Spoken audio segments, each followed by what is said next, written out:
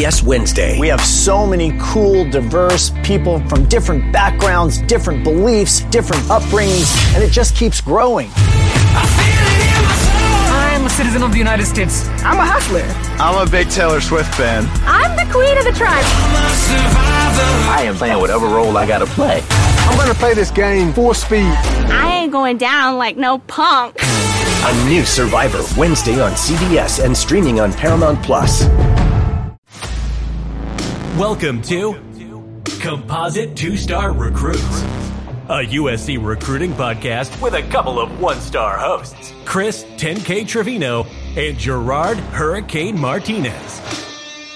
Part of the USCFootball.com podcast family, the Cilantro Boys talk about everything from commitment breakdowns, game analysis, old recruiting stories, and, of course, some unsubstantiated rumors. And now, here are your hosts, 18K and Gerald.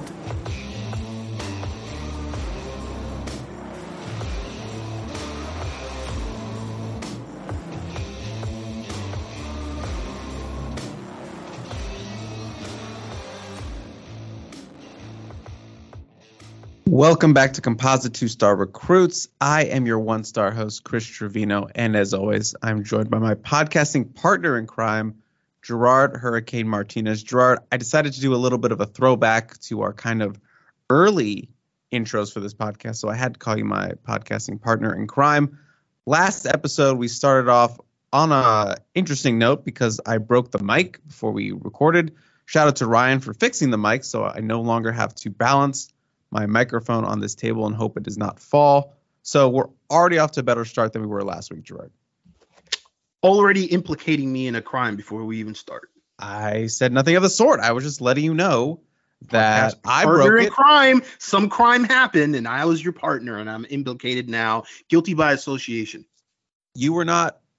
I did not call you my podcasting partner in crime last episode, specifically because I did not want to implicate you in this vandalism that occurred in Ryan's studio. So I was looking out for you. I was looking out for you, Gerard. I didn't call you that. I didn't call you that. But you did this week. And this week, we don't have a ton of talking points about recruiting. And then some people would say that there's not a lot of positive things that we could say about recruiting. So again, being implicated in the negativity, we're already setting ourselves up for failure and blame in the opening of the podcast this week.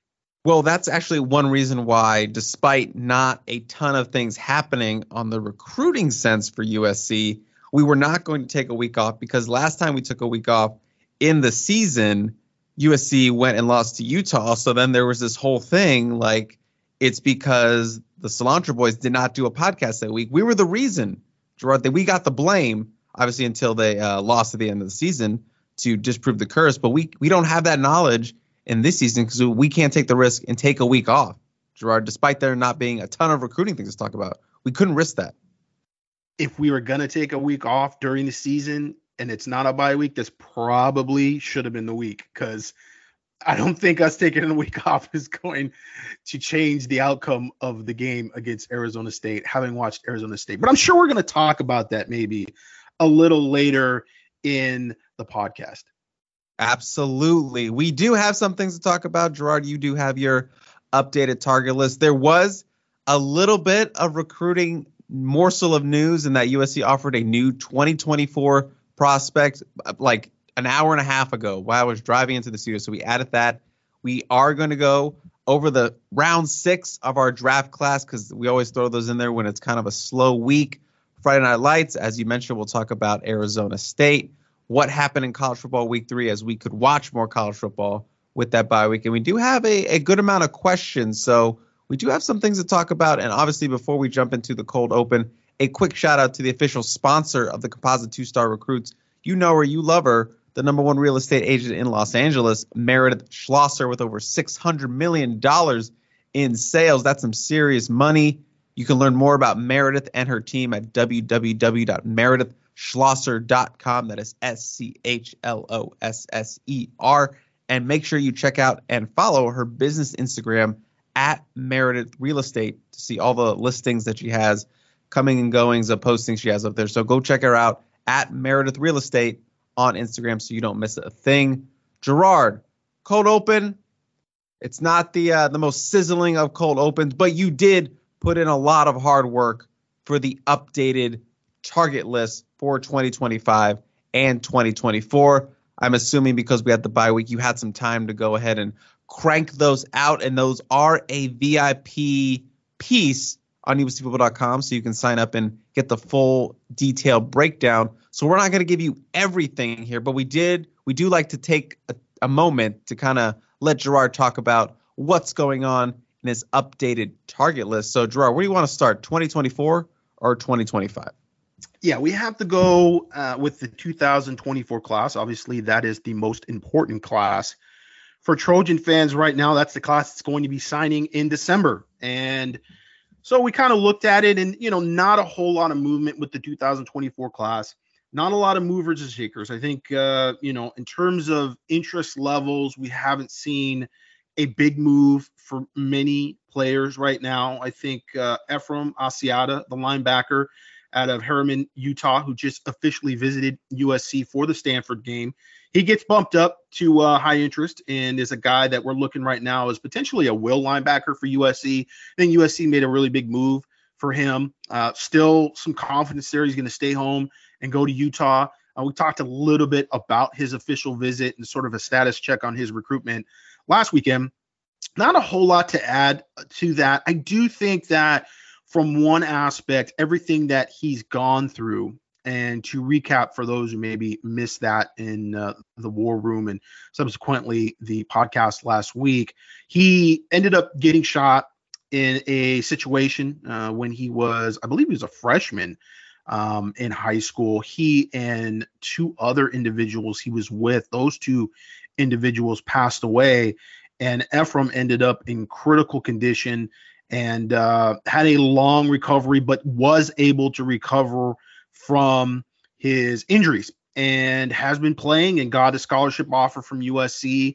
Not too long ago, it was really through the May evaluation process that USC went up there and saw him and liked what they saw from his progress and kind of what he was doing. A linebacker that really plays more as a defensive end, sort of stand-up linebacker at the line of scrimmage, hasn't played a lot off the line, and there's not a lot of film on him, unfortunately, and for some obvious reasons. And so from an evaluation standpoint, it's kind of hard to peg where he goes, but you do have the bloodlines there, with his father, Matt, having played in the NFL and been kind of a backup for Adrian Peterson there and had some good years with the Vikings. And so you do like that there's that ceiling, that may be a little higher for him. And certainly family-wise, he's had some really great athletes come through the family.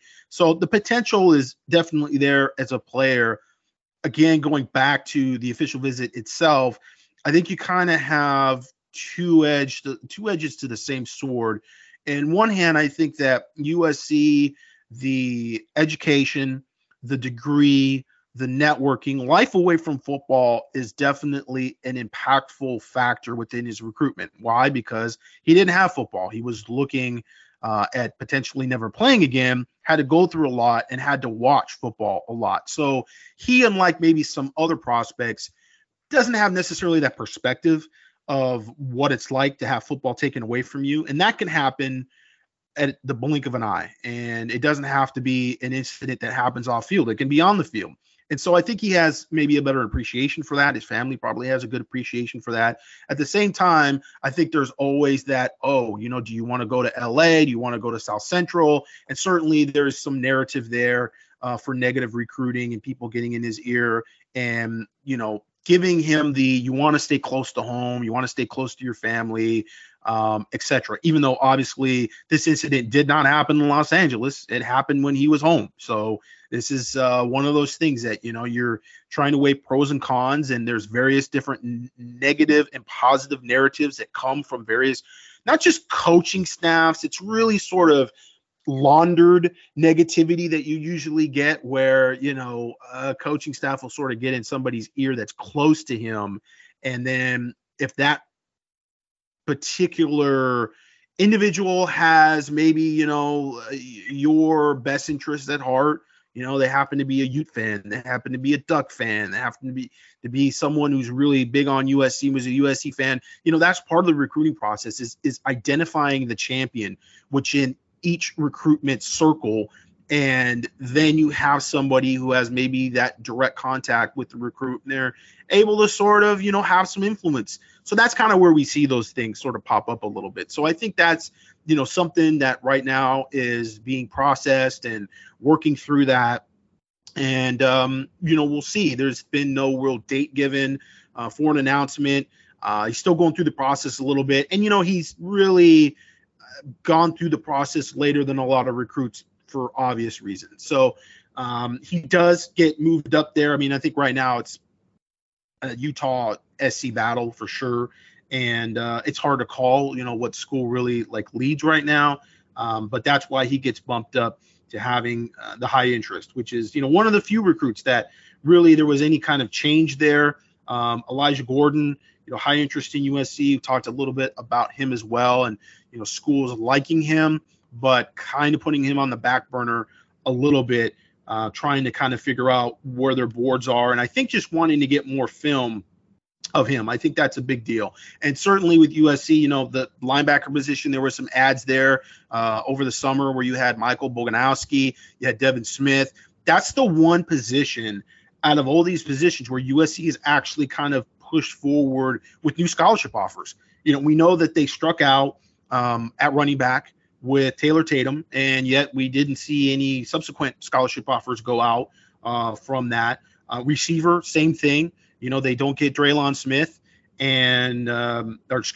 Miller and Brian Wesco. And both those players, guys that they recruited hard, we know that they wanted 3. Mike Matthews was another wide receiver out of Georgia Parkview that they recruited pretty hard and struck out on all those players. Yet we did not see any additions to the target list for scholarship offers at that position. Same thing with the offensive line. So you get the decommitment of Manasseh Atete from up in Modesto, and he was really kind of the marquee player that they had committed at the offensive line.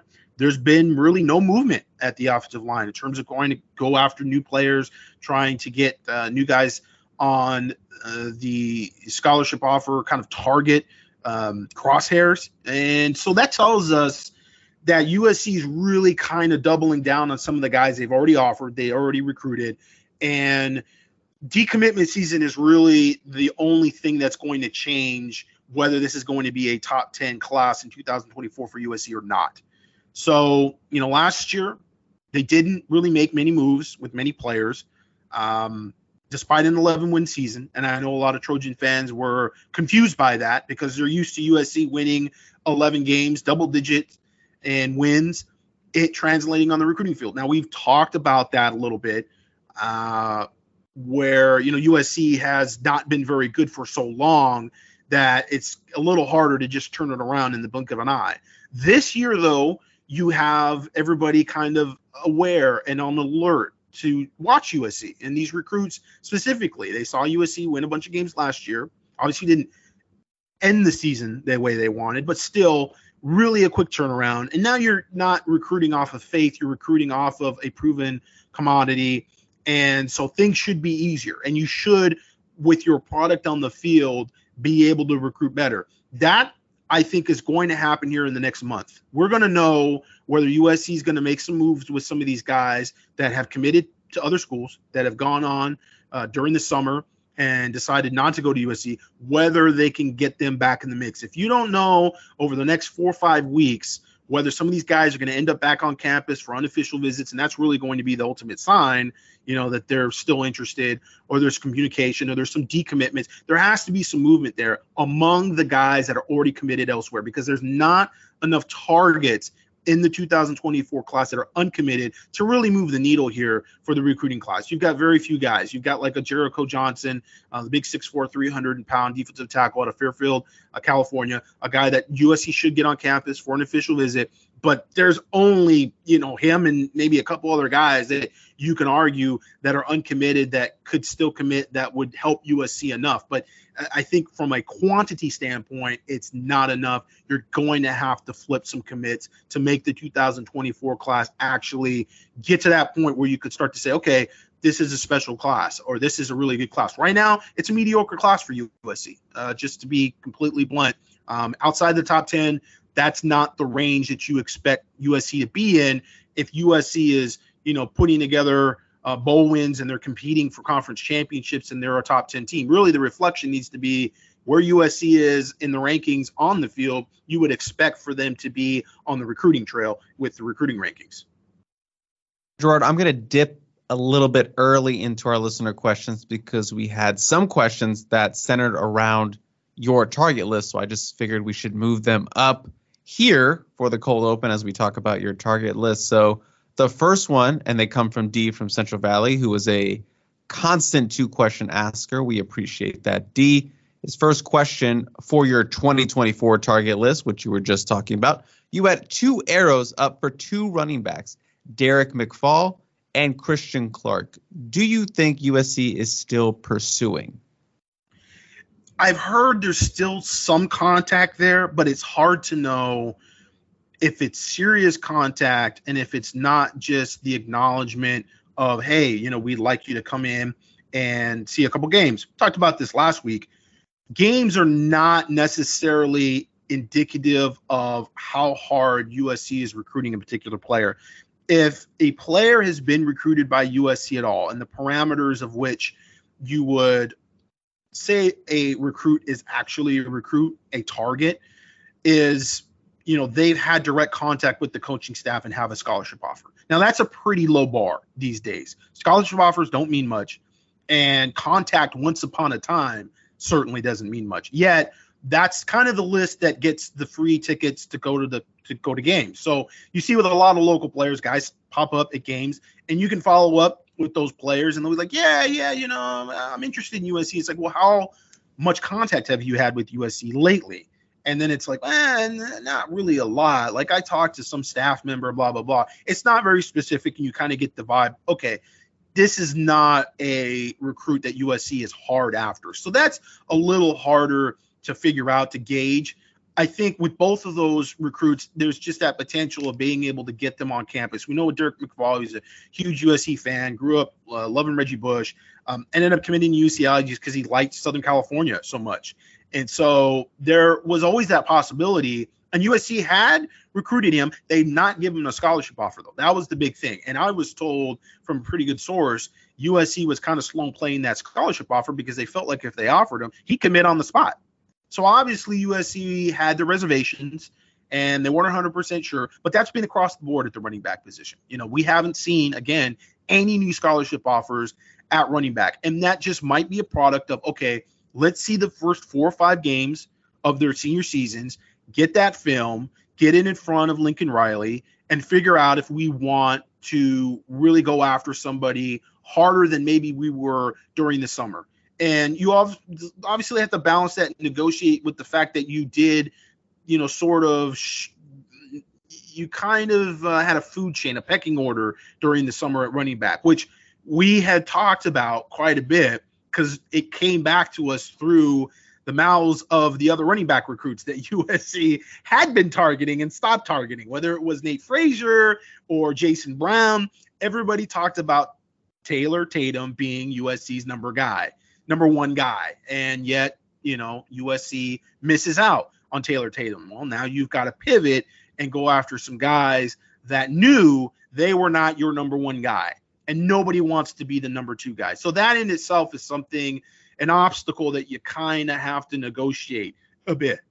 And then, of course, there's the portal. In the last 2 cycles, USC has been able to get running backs out of the transfer portal, and they've been good players for USC. Travis Dye was a very good player for USC. He contributed a lot. Right now, we're seeing Marshawn Lloyd. He looks like he is a very good addition to the team at the running back position, pairing with Austin Jones and the 2 freshmen that they have on the team. So they do have a running back committed in Brian Jackson, who has not played much this year, got hurt in the first half of the first game for McKinney, and is supposed to come back from what we believe was a dislocated elbow, I believe you said, Chris. Mm-hmm. And so he should be able to get back on the field.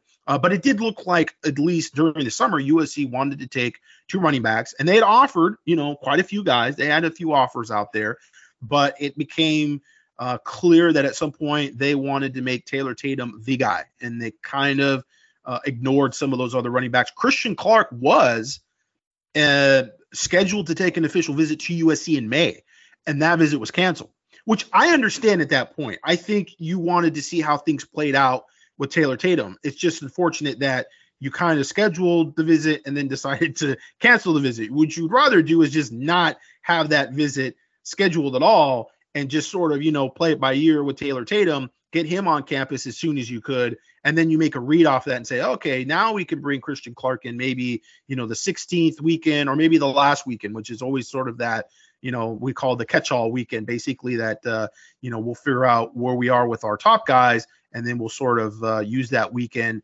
to backfill, any positions that we've missed out on. So that played out accordingly. And, USC now, again, are they at the point where we're not going to take another running back? We missed on our top guy. That was the guy that we liked the most. And these other running backs that we did offer and we did like enough to give scholarship offers, we don't feel like we're going to get enough traction in those recruitments to really warrant, any sort of effort there. We're going to just wait for the transfer portal. We'll lose Austin Jones. We may lose Marshawn Lloyd as well.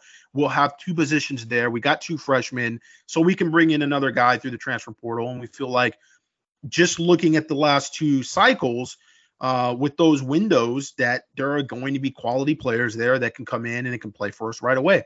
And again, it's that sort of negotiating what you do on the recruiting trail with what you do with the transfers. And it's very tempting to just say, we're going to go after transfers because it's just a lot easier to recruit those guys. As long as you're in early and you've got that contact and you get that scholarship in there, if you can secure an official visit, USC, I mean, their sort of ratio of commitment to visits for the transfers is ridiculous. Like, it's got to be up there around like 85, 90%.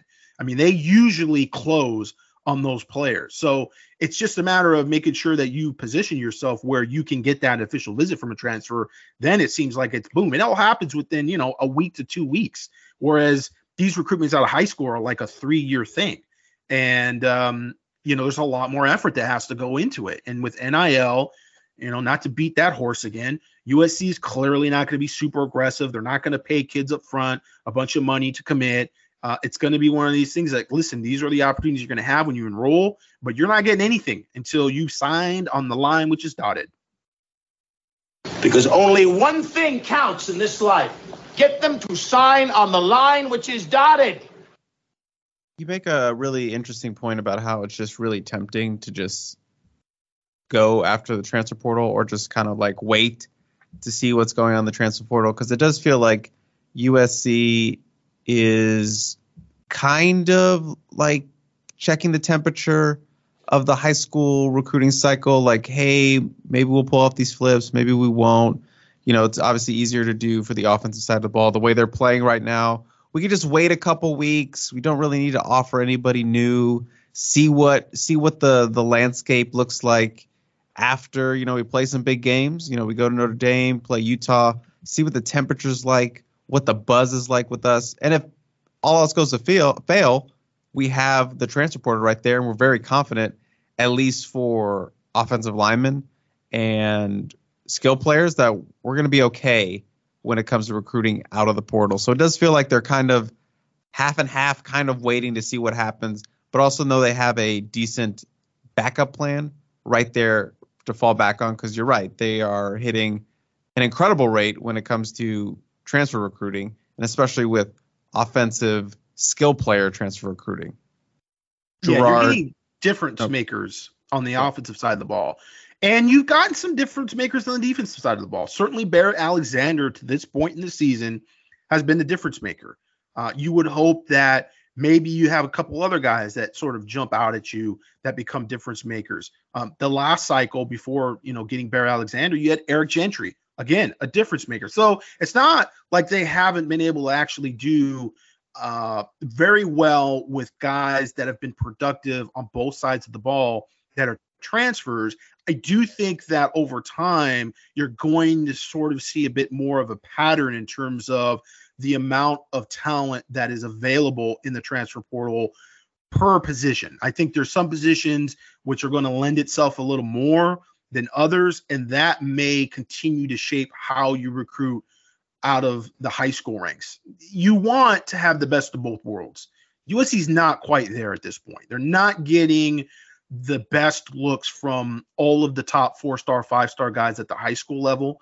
Maybe that changes here in the next year or so. I mean, we can keep saying that until they win a national champion and say, hey, you know, I mean, they're going to get a little better this year and maybe they're a little better next year. It's like not until they actually start winning national championships. That shouldn't be the bar, though. I mean, you would think that you could still be a winning program that if you consistently win at least conference championships, and that's obviously going to change here in the near future where you're talking about Pac-12 conference versus the Big Ten conference, and that's a different animal over in the Big Ten because it means you're going to be beating Michigan, you're going to be beating Penn State, you're going to be beating Ohio State, which as a whole, that conference has been more competitive on the national scene than the Pac-12 conference. But nevertheless, that's kind of sort of where you would see or expect at least if you're winning at that standard consistently and Lincoln Riley's there and you've got more stability with the coaching staff at that point in 2025, 2024, you would expect to see it reflected more on the high school trail. You know, the 2023 class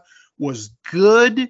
It wasn't amazing. It wasn't, quite as good, I think, as some expected it to be when Lincoln Riley was hired. I would say even myself, in terms of expectations, I thought the turnaround might be a little quicker because you've seen at some schools, you just get a new coaching staff and the whole newness is like, wow, it's amazing. Recruits, they're going to be those coaches' guys as opposed to, some of the previous players that have been recruited.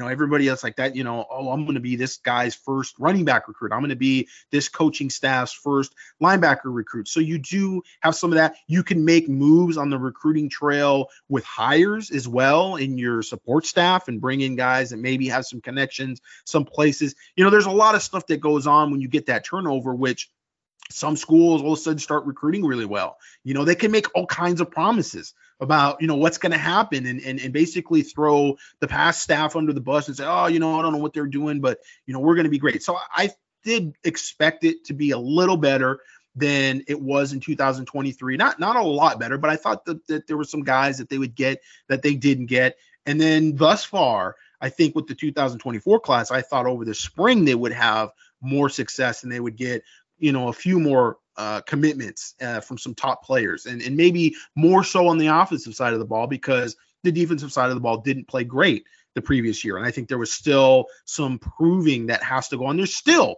to some extent, they have to definitely prove that they can develop those guys on the defensive side of the ball, and the defensive side of the ball can be successful. It can be at least, somewhat competitive instead of being sort of an Achilles heel to the team's national championship hopes. But, on the offensive side of the ball, there's been some guys that they've missed out on. It's kind of surprising. And some moves that they've made that you go, okay, well, I didn't see that coming. Really pushing for commitments over the summer and losing some guys, I think, because of that. And now we transition into the season and where they can actually kind of, again, reestablish what they're doing from a player development standpoint on the field with wins and with yardage and with touchdowns, etc. But then looking at the board, who's left to impress and how much do you have to impress them to get them back on campus to get some more traction there? And, they would need a few guys here, to flip, I think, to, like I said, move the needle, get yourself into that sort of top 10 to where you can say, okay, you're 7 or 8 nationally in rankings on recruiting with high school guys, not just overall, but with high school guys. You feel like you're getting a little bit better of both worlds. You're getting some of those guys from the high school ranks, which, again, looking at the schools that are the schools that are constantly up there in the college football playoff, those schools are looking at the high school guys first. I mean, we've seen over the past 2 cycles, which is really sort of where we've seen this influx of transfers. it's been high school guys first, Alabama, Ohio State, etc. They've definitely given their all into trying to land as many top high school guys as possible. And then as a supplement to maybe a position which they don't feel like they have somebody who can step in right away, they can kind of over recruit those positions with transfer guys. If they feel like, hey, this is a guy that's going to compete for a starting job. That's basically sort of the standard in which, Alabama, Ohio State, Georgia, etc. are looking at transfers. Whereas USC the past 2 cycles, certainly the first cycle was, hey, we just need to kind of completely revamp this team from a point that there's going to be a lot of turnover. And that is not going to be the standard. The standard is going to be who can actually contribute for us, who's actually competitive enough to be in the 2 deep. Okay, now we've transitioned to where I think USC is a little more on that picky, selective level of, okay, is this a guy that's actually going to start for us? And then it probably goes up even higher to where, we want to get guys that are, all conference level players. But you do have to have a certain amount of success out of the high school ranks to do that. Because it's just used from a numbers standpoint. You can't just have a bunch of, kind of a half of a recruiting class out of the high school ranks, and then, have a lower or have that really high standard with transfers. Because again, there's only going to be so many transfers that are going to be that level of a player per position. So some years you may have a position that's absolutely stacked. Other years you may have a position of need, and there's just not a lot of guys there. You don't know. You really don't know. Unless, Lincoln Riley has a crystal ball, a real crystal ball, which he can look and see the future. You really don't know what position is going to be. There's going to be enough guys there where you feel comfortable like, hey, man, we could even miss on a guy or two, and there's still going to be a guy there that's going to come in, going to be able to probably start for us right away and be a really good player. Gerard, D's second question deals with your 2025 target list. Do you want to go into the 2025 list on your own, or do you want this question to No, let's get the question, because the question will send us into something specific, and then we can expand on that. Okay. The second question from D, Gerard, on your 2025 target list, you have an arrow up for Chuck McDonald. Is USC in a good position for McDonald and LaRue Zambrano? The reason I bring up Zambrano is because you gave a good review of him when you saw him in action. Thanks to both of you for your great work. Thank you, D. Yeah, LaRue Zambrano out of Centennial High School, a big, long cornerback who we didn't see much over the offseason for whatever reason. I mean, we didn't see a whole lot of Centennial, but he was supposed to be at a few different events. He actually told JP 5 Stars that he was going to be at one of the USC camps, but he never made it. So we didn't really get to see a whole lot of him during the offseason. And I got to see him play against Mater Dei, and I really liked him. He's got great length.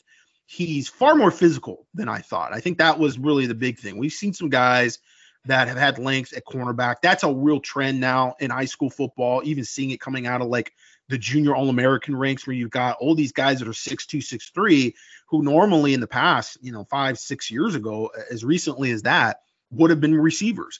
But they know now that, hey, height is sort of a special, unique attribute at defensive back. And if you can play corner and be that tall, there's a place for you, because there's always going to be tall receivers. There's going to be more tall receivers out there than there are going to be defensive backs. So you're seeing a lot of guys that are taller, but they're not always physical. Just because they're taller and they're lanky, well, you got to be able to break down. You got to drop your butt. You got to make tackles in space. And if you're 6'2", 6'3", that sometimes is a little harder when you've got some smallish sort of Zach Branch type guy in front of you. So there are only so many guys who can do it, and there are only so many guys who can really play near the line of scrimmage. And because there's so much RPO, there's a lot going on at the line of scrimmage nowadays with quarterbacks. Cornerbacks have become a bigger part of containment against the offense than they ever have been. And even in the passing game, you don't think about that. You think containment, you immediately think run. But nowadays, because there's so many bubble screens, tunnel screens, and things happening there outside the hash marks behind the line of scrimmage with the receivers, you have to have a guy who can get off blocks. And if you've got a big receiver out there, or you put a tight end out there, that's even worse for the defensive back, specifically the cornerback. So you do need a little more length. You do need a little more size. But at the same time, you're still in space, and you got to break down and make those plays. So what I liked about Zamorano was at the line of scrimmage. He ran up, he made tackles in the open space. He had a really good form tackle on Marcus Harris that was just brilliant. Like, it was straight up, hey, this is how you do it. Like, we need to put this on PowerPoint for some of these guys to know this is exactly how you square up and make a good form tackle. And so I really liked him from that standpoint. And he really likes USC. Big fan. I don't know if he's been up for any games. I can't remember off the top of my head if he made any of our lists that we put up. He has not. At least I haven't. I mean, there's some guys I miss, but for the most part, that is not a name that I've written down for any of the games this season. Yeah, he said he was going up for one of the games and was excited about it. And I don't think he made it. And that's just, like I said, not a surprise because he said he was going to be at some events during the summer he never made. So, but he is definitely, I think he's ranked number 39 nationally at cornerback. He's better than that. Like, he might be even just a 3-star right now. He is definitely a better player than that, having seen him up close and seen him against those modern day receivers, which are good receivers. And he definitely held his own. So good player there, and a guy that, definitely says good things about USC, was very high on USC. Chuck McDonald as well, very high on USC. He's been to USC, got his scholarship offer actually as a sophomore going into his junior year at one of the first elite camps that he got invited to. So USC is doing well with him right now. I know people are kind of rolling their eyes because he's a modern day kid and USC has been shut out at modern day for the most part, but they're in a good position for him right now. Will that be the case a year from now? I can't say. USC was in a good position for several of those modern day players up until, let's say, March, April of last year. And again, some of that is NIL. Some of that is just the process and just what's happening right now on the recruiting trail. Dejon Lee is another guy that gets high interest, that really likes USC, that at this point in time is a regional recruit, even though he's, I think, a 5-star composite wise, which is a little high for him. I think we've seen him play several times this season already, hasn't made a huge impact for Mission Viejo. Now, he's a big corner and a lot of teams just won't throw that way if they know that you're, a guy with a name and they can kind of take you out of the game by just not throwing to that side of the field. That's going to happen. He has tried to get involved more on the offensive side of the ball, but really hasn't made a huge impact thus far. So we're kind of waiting to see, if he can kind of grow, I want to say grow into, he's already 6'4", 185 pounds, but sort of become the guy that on paper, a lot of people feel like he could be. There's a lot of potential there because of the frame, the speed. He has a lot of the things that you want from a profile standpoint. It's just a matter of, again, can he be physical? Can he use that body near the line of scrimmage to actually make plays? Can he be a guy that with the ball in the air can make plays? What are his ball skills really like? He has not played a lot for Mission Viejo as a starter. So this is really his first year getting that full run, and it's been a little bit of a mixed bag. Going from the offseason, watching him, he's had some plays where he's just kind of, I don't know if it's just kind of a mental brain fart, but some guys have beat him. And then some other instances where it's just like he's kind of like a little lost out there. Saw him go head-to-head with Jeremiah Smith, and Jeremiah Smith, the top wide receiver in the 2024 class, got the best of those exchanges. Whereas we saw Devin Sanchez, who's a 5-star cornerback out of Houston, goes to North Shore High School, go head-to-head with Jeremiah Smith, and he held his own better. So, again, I think, looking at that specific tournament, the OT7 tournament, where I don't think Dejon Lee's really seen a whole lot of guys like Jeremiah Smith, whereas Devin Sanchez has been starting longer, good team down there in South Texas at North Shore, and I think just he was more composed. It really was one of the main things is I think, he didn't get lost out there. He kind of knew what he had to do, read the situation well. And Devin Sanchez is a hell of a player. USC's after Devin Sanchez. They've offered Devin Sanchez. When I talked to Devin Sanchez after that game specifically, he said, man, you got to pick to win the game for Trillion Boys over I think it was South Florida Express actually that Jeremiah Smith was playing for. And, came down to the last play, and it was one-on-one, you and Jeremiah Smith. And, Devin Sanchez, he read the play really well. He got on his back pedal. He knew that ball had to go in the end zone. And basically he just looked at that angle and figured, okay, it's going to be a jump ball. I better get to the right place where I can extend and I can get up in the air against this dude. And he did, and he knocked the ball away, and Trillium Boys ends up winning. And so I talked to him right after that. I said, hey, man, you just want to get number one wide receiver in the 2024 class. That was a great battle, man. Like, what was going through your head that last play, what you had to do? First thing out of his mouth was Jeremiah Smith's a great player. I hope that maybe we can play on the same team. Which is not good news for USC, considering that Jeremiah Smith is already committed to Ohio State. So, yeah, USC's they're trying to make some moves there, but I wouldn't necessarily hold your breath for Devin Sanchez. There definitely has to have been more of a relationship built there. He doesn't have much of a relationship with the coaching staff. I think his first unofficial visit was that week or around that time. He did go to USC, but he was also going back for a camp at Ohio State, and again, talked up Ohio State a lot. So one of those things why, Devin Sanchez, he's got medium interest in USC, and the arrow is down on that, because I think while potentially USC could get an official visit down the line, I wouldn't necessarily eliminate that.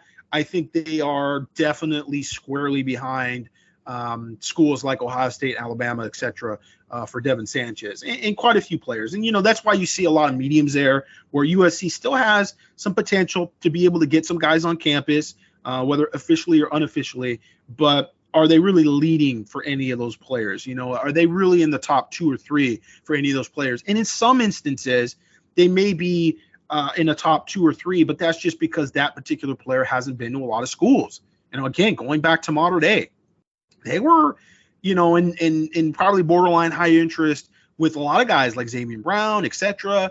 But those kids just didn't visit USC many times during the spring. And they went and they made their little national tours and did their little NIL presentations. And it was like USC out of sight, out of mind. And that's got to change, because they kind of forget about USC and USC being an option. And when they're on campus, they definitely have a good time. They always rave about it. But, if you 2 or 3 months go by and you haven't been back on campus and you've been listening to, the SEC, you want to play in the NFL, you got to go to the SEC, then, that kind of brainwashes you to a certain extent. But, there's other positions in 2025 that USC's doing very well. They're doing very well with Noah McHale, the 4-star inside linebacker, 6'3", 210, out of Bonita High School in Laverne. And Madden Ferriamo is another guy that really likes USC. It's interesting because I do get the vibe that USC is not recruiting him quite as hard as maybe Noah. And I hope that it's not one of those, hey, we're going to recruit one guy and you're going to be our guy. I mean, it's linebacker, man. You got to recruit a bunch of players, but you get the feeling that, Ferriamo doesn't quite have the same relationship. And, partly maybe that's on him because he hasn't been up there quite as much, but, he's got some family that have gone through USC, and big USC fan, but also a guy that's regional at this point. He's potentially a national. He is a national recruit. He's definitely good enough to be a national recruit, but he's just not one of those guys that has gone on that national tour and gotten all the NIL offerings and gone through that whole process yet. Maybe he doesn't. Maybe he's just not one of those dudes that's into that. He wants to stay closer to home. I get that vibe that he would rather stay closer to home. So it's kind of like UCLA, USC is really the schools that he knows the most about. And USC kind of has to take advantage. But, I think he's a little more of an outside linebacker, a kid that played safety for the longest time, very athletic, just a good-looking football player from an athletic standpoint, got a good frame to him. And certainly that would be a great duo, Noah McHale and Madden Ferriamo. And, we talked about the 2024 class. And there's certain positions where there's just been no movement in terms of additional scholarship offers, new scholarship offers. The one position where you have seen that is linebacker, interestingly. And USC's done well recruiting linebackers out of the transfer portal. So that's I would pick a word that I can't pronounce, huh? That's an irregularity. Sound like me, man. That's an irregularity in that, they've done well in the portal, but for whatever reason, when they lost out on Kingston Valemuasa and they lost out really even before Chris Cole visited, they already put out a bunch of scholarship offers. I guess Ty Anthony Smith would be the other player there, where it kind of looked like their plan A was Kingston Valiamu-Asa at Mike linebacker, and then Will linebacker would have been Ty Anthony Smith. Obviously, they lose out on both of those players over the summer. Kingston Valiamu-Asa commits to Notre Dame, and then Ty Anthony Smith commits to Texas A&M. Different players, just in terms of their builds. I mean, Valiamu-Asa is like 225, 230, and Ty Anthony Smith is much smaller, about like 205. So you see the different body types, and you see where they would want them at different linebacker positions. But that's where USC, I mean, they just shot out a bunch of scholarship offers. And at this point, really, it's only Asiata and Boganowski. Michael Boganowski is the other player here. And we're just saying, he's got medium interest in USC. Might officially visit USC. He's kind of talked a little bit about, USC is a school that I'm interested in seeing. Whether it really happens or not remains to be seen. He's a 3-star, 6'2", 210, plays quarterback as well as linebacker, which is intriguing. Always those guys that play on both sides of the ball, and particularly quarterback. That he's smart, he's cerebral. He's seen, defenses and had to diagnose defenses at the line of scrimmage, which helps you as a defensive player. But Junction City, Kansas, this is like a K-State type of guy. This is not like the normal place that you go to try to recruit a USC linebacker. This is sort of old, forgot we're not at Oklahoma, maybe a little bit type of linebacker there. Where Ephraim Asiata is a little more of the West Coast guy, where you go, okay, that's Utah. You should be able to go in there and battle, Utah head to head and try to get a guy. So interesting, Devin Smith, another guy that if I'm looking for like replacement players, prospects that you lost out over the summer on, you're looking at Ty Anthony Smith. Devin Smith is 6 foot 210 on the shorter side. That's kind of why he doesn't have a bunch of scholarship offers. Well, he has a few scholarship offers. I think he even has an Alabama scholarship offer. Means nothing. Alabama is probably not in contact with him anymore. But, from a body standpoint, a little shorter. And that's, with a lot of defenses, the schools that, their plan A's are all the guys that have the long arms that are tall for the most part. So this is like, USC going, all right, who can we find on film that might do some of the things that Ty Anthony Smith did? And it's just interesting that there is an immediate pivot here, and there is immediate, okay, we need to go offer more scholarships to linebackers, but not at other positions. So that's just a little bit of a, trying to figure it out. I'm not 100% sure why that is. If it's like, there's some type of, you're looking at the roster and who you have now and who might be coming back, who you're losing, from a need standpoint, number standpoint, as opposed to some of these other positions. Again, linebacker, you've got 2, maybe 3 guys there, the, positions that you're recruiting for, I guess, depending on the base personnel that you're using. So you can't just say, hey, Chris Cole's our guy, and we're just going to recruit Chris Cole. That doesn't make sense. You need more numbers than that. But you could say that with, offensive line. You could say that, quite frankly, with any position, because the trouble with the transfer portal, there is the outgoing and ingoing, and you don't know what guys on your third team are going to just bolt and say, you know what, I'm third team, and I'm not going to be moving up the depth chart. I can go somewhere else. I can go to Sac State. I can go to UNLV, wherever, and I can go try to be a starter.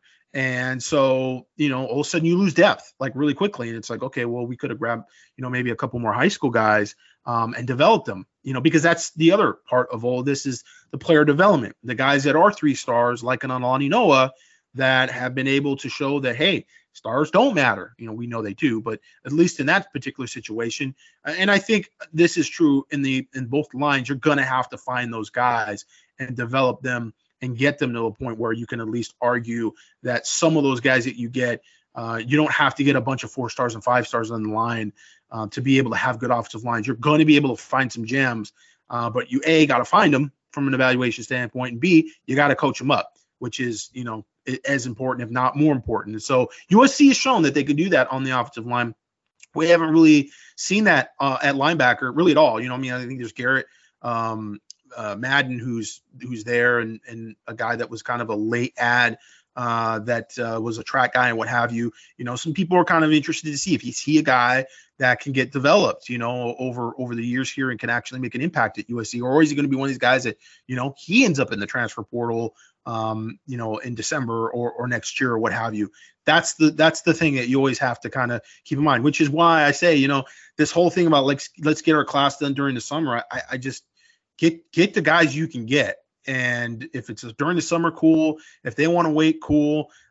Don't eliminate yourself from a recruitment. I think that's a rule that over 20 years of doing this, I kind of think is kind of a hard and fast one. You're going to have a lot of obstacles in recruiting. Don't do anything to eliminate yourself. Don't give ultimatums with good players, and you could take either of those guys like that. You'll sort that out. That'll sort out in November, and you don't got enough room, then you figure it out then. But you kind of have to make sure that you have the ability to stack as many good recruits in the recruiting class up until the last minute, and then you be the one to determine, who stays and who doesn't. I really don't know how you nearly took us to an hour just on the cold open alone, and there wasn't a lot to talk about for this show. But we've already almost burned an hour off the target list, which is to say Gerard offered a lot of good information there, so I hope you were really listening because you just... Here I am, rock you like a hurricane.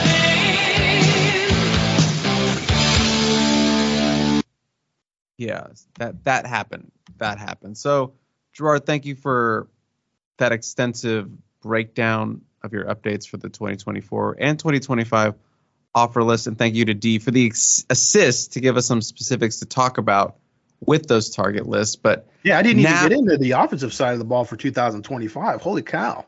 Yeah, you almost just went in. But yeah, well, you know what? We'll leave that. It is a premium feature, so we'll leave that for now, and we'll move on to another topic. Yes, let's move on to a late addition to this docket of things to talk about, and a notable one, maybe could have been our cold open, but USC did make a new offer in the 2024 class. And, we typically don't talk about new offers anymore, but when they're significant, and especially in the fall season, and it's a offer to a current cycle, 2024, that is always noteworthy and newsworthy and interesting to look at. But USC offered 3-star 2024 Louisiana edge prospect Gabriel Relaford, 6'2", 255 pounds, from Shreveport, Louisiana, Engvall Christian Academy. He is a 4-star prospect in the composite rankings at number 316 overall, and the 23 edge prospect, a 3-star on the 24/7 Sports ranking, as the number 50 prospect. He is a Texas A&M committed to the Aggies back in June, holds some Power 5 offers from the likes of Ole Miss, Vanderbilt, Arizona State, Baylor, Tennessee, a different color orange and a different letter T, offered him in September as well, in addition to USC pulling the trigger on an offer for him. Has some track times, very productive in his junior and sophomore seasons, 100 tackles as a sophomore, 129 tackles as a junior, 27 tackles for a loss as a junior with 6 sacks, 28 tackles for a loss as a sophomore, and 15 sacks. So super productive out there in Louisiana. Now, as I said, a Texas A&M commit.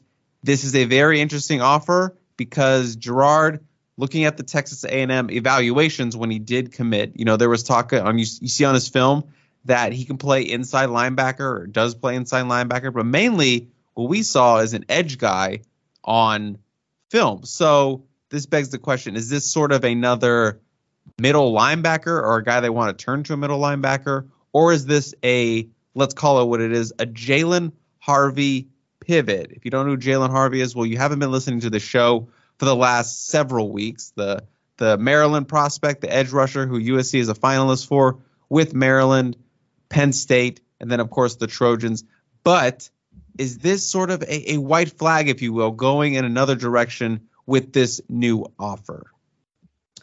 That's a good read. I think that's a very interesting talking point. And yes, watching film on Relaford, and we kind of just were scrambling and pulling up his name and the profile to kind of see what type of player he was and see where he's been the most productive, and 100% been most productive as a rush end. A little bigger body, I think, than Jalen Harvey. Jalen's a good looking athlete. Not a lot of bad body weight. He doesn't look like he's going to put on a lot of weight. I think his updated roster weight is actually 250, which is surprising. He's about 235, 240. And when I saw him during the offseason, he struck me more of a linebacker build, but a guy that was kind of borderline big enough that he could be a rush end. You're kind of looking at the frame. Again, length is such a big deal to be able to play at the line of scrimmage. And I felt like Harvey was right at that line as a guy that, kind of Jamil Mohammed, sort of kind of border of like, okay, does he have that athleticism to where there are aspects of his physicality which, he could have a trouble being able to play at the line of scrimmage. And I think, with USC, when they got Mohammed earlier in the first game during the season, and really in the first couple games, I think they wanted to use him a little more as a pass down specialist. And I can see that because, he's quick, he's agile, and he has natural pass rush skills. He's not a huge guy, though. Even though he's probably a good 240 and he's got good lower body strength and what have you, the length is not really there. It's not Anthony Lucas length. Anthony Lucas is like 6'5", 6'6". And regardless of whether he's 250 or 270, he's long and he can disengage blocks and he can get his hands up and you could do certain things as an end. And I think just with these hybrid defenses, when you're at the line of scrimmage, those are the kind of guys that you really want. So with Harvey, sort of borderline that way, and he's got just enough athleticism. You say, he's going to be a good player. I think he's going to be okay, but then he's not quite the 6'4", kind of long arms that you would really, really want at the line of scrimmage. And so, from a physicality standpoint, you see some similarities between the two players. They're both around the same size. And they both, again, are sort of like rush ends at the high school level. Production wise, it seems like Relaford, there's a little more there. But I know what people are thinking right now, and particularly Trojan fans, which are probably the only people actually listen to this podcast, is why another 3-star? Like, why, if you're going to go after somebody committed to Texas A&M, go after the guy that's Anthony Lucas. Go after the guy that's like the 5-star guy that's committed to Texas A&M.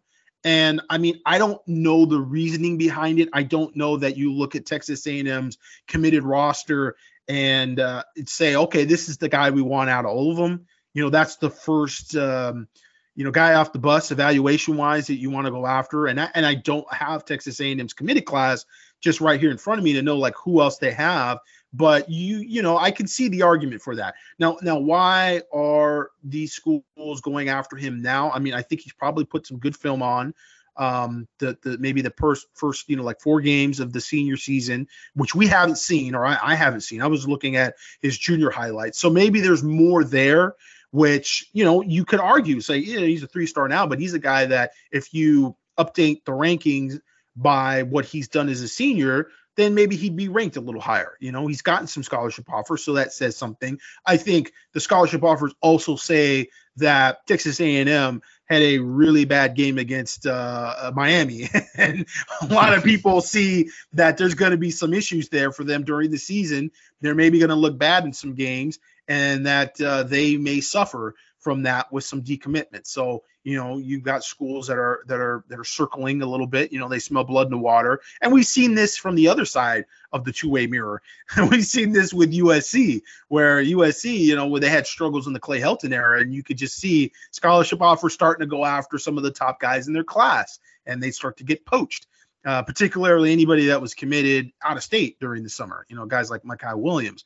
So yeah, with Gabriel Relaford, we'll see if we can get a little more information from how he's played at ECA senior year. Is he a guy that might potentially get a bump, or is this just a little bit of low hanging fruit? And like you said, feeling like they're on maybe the outside in now with Jalen Harvey. and which I felt they were, at least, the few days after the official visit, the fact that, they didn't take a lead for Harvey at that point. I was hearing from sources that, Penn State's kind of like they would be in the lead, except USC has the better NIL. And when I heard that, I went, if NIL is the thing that's the main factor for him to like USC or to keep him from committing to Penn State, then that's probably not going to play itself out real well for USC. I mean, I think that, you'd want other things to be top factors for USC, not NIL. And it brings up the conversation of the leveraging that goes on behind the scenes with the talk of NIL. Is there really NIL there from USC side at all? From a side of, right here, right now. I mean, we know like enrollment and opportunities when you're on the roster at USC, but we've seen them lose too many guys where NIL was a factor right here, right now. Right. And we're going to talk a little bit about this because there's some congressional hearings about NIL and some hopes to regulate it from a federal side, which, who knows. But when we're talking NIL and lack thereof for USC, it's not opportunities, it's not deals when you're in a Trojan uniform, because Caleb Williams is clearly killing it in NIL. And there's a bunch of players on the team that are doing very well. And I think when you're at USC and you're playing at USC, NIL is a factor that works in USC's favor. It's what schools are actually paying, and it's not, hey, you show up on campus and here's a check, kid. No, that's not how it's working. It's basically going through multiple hands and, sort of NIL laundering that's going on. But it's the, how much am I going to get paid to commit? That's the question. And then that's USC's not in that game right now. And that's why I think for some guys, they've lost out on some of those players. And we've talked about that. So I'm not going to rehash those players and those recruitments. But when it gets implied, that's what's keeping USC in a recruitment. I'm like, no, that might be something that's being said behind the scenes, because again, I think there's leveraging that goes on, and there's, this school's offering this, and this school's offering that. I mean, these schools can't come out publicly and talk about that. And really, even privately, who's going to talk about that? Are schools actually like calling each other? Are the collectives, more importantly, calling each other and have some type of gentleman agreement to say, yeah, we didn't offer this kid that much money. He told you that we offered him that much. We didn't offer him that much money. And then the other school has to believe that you're telling the truth, because you're bidding at this point if you're paying kids right then and right there to commit to you. So this is it's completely a mess. It's not just like from a federal regulation standpoint. It's just from the standpoint of, not getting played and getting used for, a couple $10,000 here, maybe, a $50,000 thing here. And, you can get a little more right now. And it's not even the kids that are really negotiating any of this. It's always sort of the handlers and it's the trainers and there's other people that are involved within that circle. And, everybody wants a piece of the pie, and the smaller the pie, the less there is to go around. And so you want to make that pie as big as possible so everybody gets a little taste and they can say, oh, yeah, I'm making some money off of this. I'm actually doing something from this. And then there's deals that are more set up for, if you get to the NFL, then, second contract, we're going to take this percentage. We talked about that last week with one of the players that was at Florida that's suing. I think was it Florida? Who is he suing? No, he was suing one of the NIL sort of groups. Yeah, groups. I don't even know how to describe them. They're kind of like a group that kind of negotiates NIL and gives kids money up front for visits and this, that, and the other, but then they take a piece of that player's NFL contract. If they make that contract, right? And so he felt like there was some predatory dealings there, and it was against Florida state law, so on and so forth. And so, that's one of probably many situations that are going to arise here in the future, where you've got people that are representing themselves as experts in the NIL field, and they're going to try to again lobby and try to negotiate and leverage, get as much money out of the situation as possible. It's just there's no system there for the collectives of the universities to really know what's going on. That's why I always roll my eyes at these. Oh yeah, this quarterback's getting $11 million to go to such and such school. That is complete BS, man. There's nobody paying $11 million for any quarterback. I don't care if he's the number one quarterback in the nation. That is not happening that way. But those numbers get blown up. That's not the word I was looking for anyways. But they're trying to get these numbers up as high as possible to sort of normalize, like, oh well, I mean that's just what it takes to get a 5-star running back. That's just what it So they're thinking these boosters are just so passionate and slightly dumb enough that they can just, we'll just pay whatever because we want to win championships, which isn't really true either, because a lot of these collectives are being run by very successful businessmen. I just don't know how they figure out, what's what, because again, you have to have some type of gentleman's agreement. Like, listen, this kid wants this, and his representatives are saying that you're going to give him this, and them to say, no way, not even close. Like, it's not happening. So where are we then? So what are you offering them? Well, we don't want to tell you exactly what we're going to offer. I mean, it's sticky. But you know what? I'm not a business school graduate. I don't know how these things and negotiations are figured out in the private sector normally. Obviously, this is different because it's private sector then bleeding into this NCAA sort of networking bylaws, and it's complicated, and it's right now a complete mess of a system. There's no system that really exists is really the first problem. Before we jump into the next topic, which is the Congress and NIL to make things even more messier, I did want to point out, because you mentioned where Relaford kind of falls in the class. He is the lowest ranked commit in Texas A&M's class at the moment, and he is the only he's listed as a defensive lineman here in this class, but he's an edge prospect, and he's just one of three. If we're going to round him up to a defensive lineman, he's one of three defensive line commitments in that class. And then, Gerard, you can confirm that he goes to the same high school John Booty went to?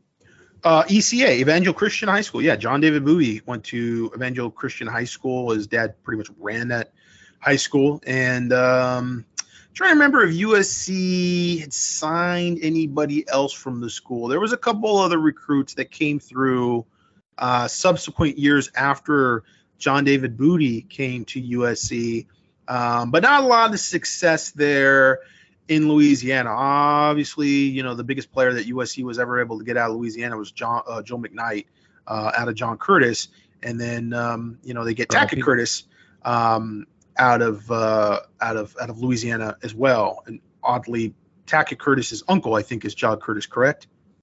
I don't know if Jesse Curtis is his uncle. I don't know if I actually don't know if they're related. This is the first time I've ever thought of that. I thought I read that somewhere where he had some relation to John Curtis, who I wouldn't be surprised. Was the head coach at John Curtis High School. I don't know. It's a whole thing. But they've had some success here and there with Louisiana, more so than South Carolina, North Carolina, Mississippi. There's some states that USC offers scholarships to, and you just go, dude. When's the last time you had a guy on campus officially from the state of Mississippi? I can't even remember off the top of my head that ever happening. I think there was a center prospect way back in the day in the Pete Carroll era that visited USC. And the read after his official visit was this guy was looking for where he would go bass fishing if he went to USC. And that was not happening. So it was one of those things that's why you don't recruit kids out of Mississippi or South Carolina or some of these other states. But nevertheless, that's interesting. On this topic with Texas A&M's class, who are the other defensive linemen that they have committed in that class that are ranked higher than Relaford? They are actually the number 2 and 3 highest rated prospects in that class. That would be Dylan Evans, 6'4", 260-pound defensive lineman out of Pine Tree, Longview, Texas. He is the number 41 overall prospect, 4-star. And then their second highest rated prospect is a 5-star. I believe this is off the composite rankings, but he is Dominic McKinley out of Lafayette, Louisiana. 6'6", 280 pounds, number 31 overall prospect. So Dominic McKinley and then Dalen Evans are their other two defensive line commits, in addition to Relaford. Interesting. Yeah, not familiar with either of those players, but I mean, Texas A&M has recruited really well up front, like really well, and that's one of those things. It's if you could combine USC's recruiting offensively with Texas A&M's recruiting defensively, you would have a national championship team. You would have a Georgia type roster. That's kind of sort of, where what USC needs to aim for, basically on the defensive side of the ball. All right, as I mentioned, we can use your USC NIL general talking point to go into the next topic, which is, sometimes we do branch into the politics of NIL. We've mentioned a couple times, new bills that are coming up, lawsuits, state regulated NIL stuff. There's a whole bunch of messy things going on, but there is a new article that came out that Gerard linked to about Congress voting on an NIL bill for college football, and obviously not saying this specifically what Lincoln Riley was talking about, but he has talked about the need for greater oversight and regulation and conformity when it comes to regulating and adhering to NIL rules. And obviously we have mentioned it multiple times on this podcast, that it is the Wild West right now of NIL. So possibly these new bills that, are coming forth to the Senate, they might help in doing what Lincoln Riley's been asking for, this regulation and more oversight for all of these things going on, because obviously there's a lot of dark spaces and dark corners of the NIL space when it comes to college football and college athletics in general that is not out there. But maybe when you have a government regulated bill that is widespread across the nation and not state legislators making their own rules for different parts of the country, you could have that cohesion when it comes to rules for how schools and colleges should be regulating NIL with the collectives and all that. As Gerard just mentioned in that little spiel when he dove into Jalen Harvey, it's just all over the place. So, yeah, Gerard, Congress, what do you have to say about Congress, Senator Hurricane?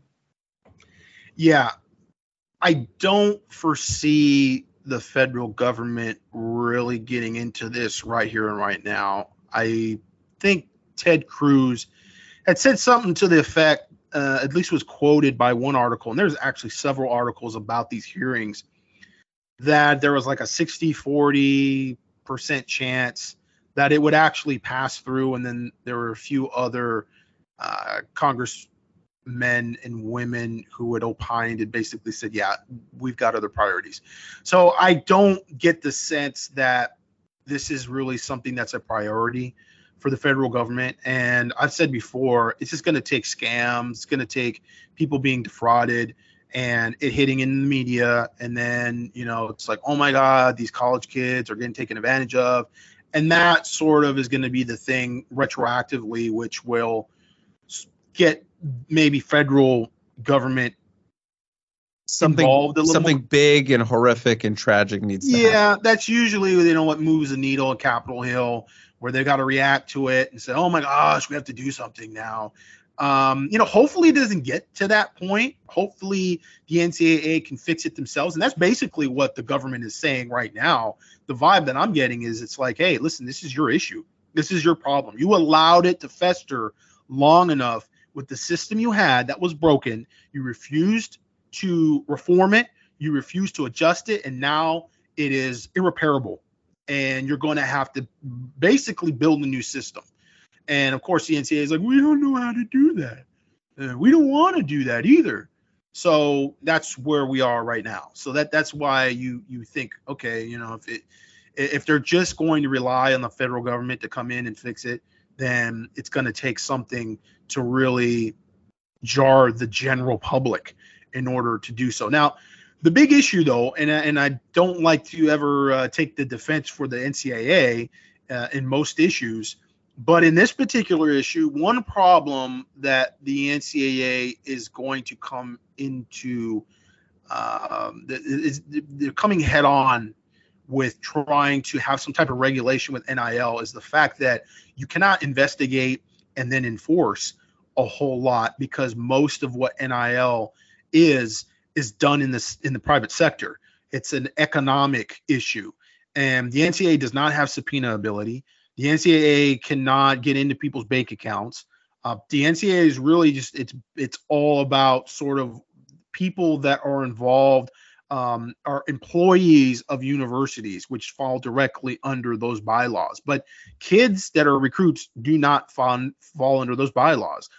Boosters do not fall under those bylaws, although they do to some extent when they're dealing directly with university issues. But collectives are not associated with the universities.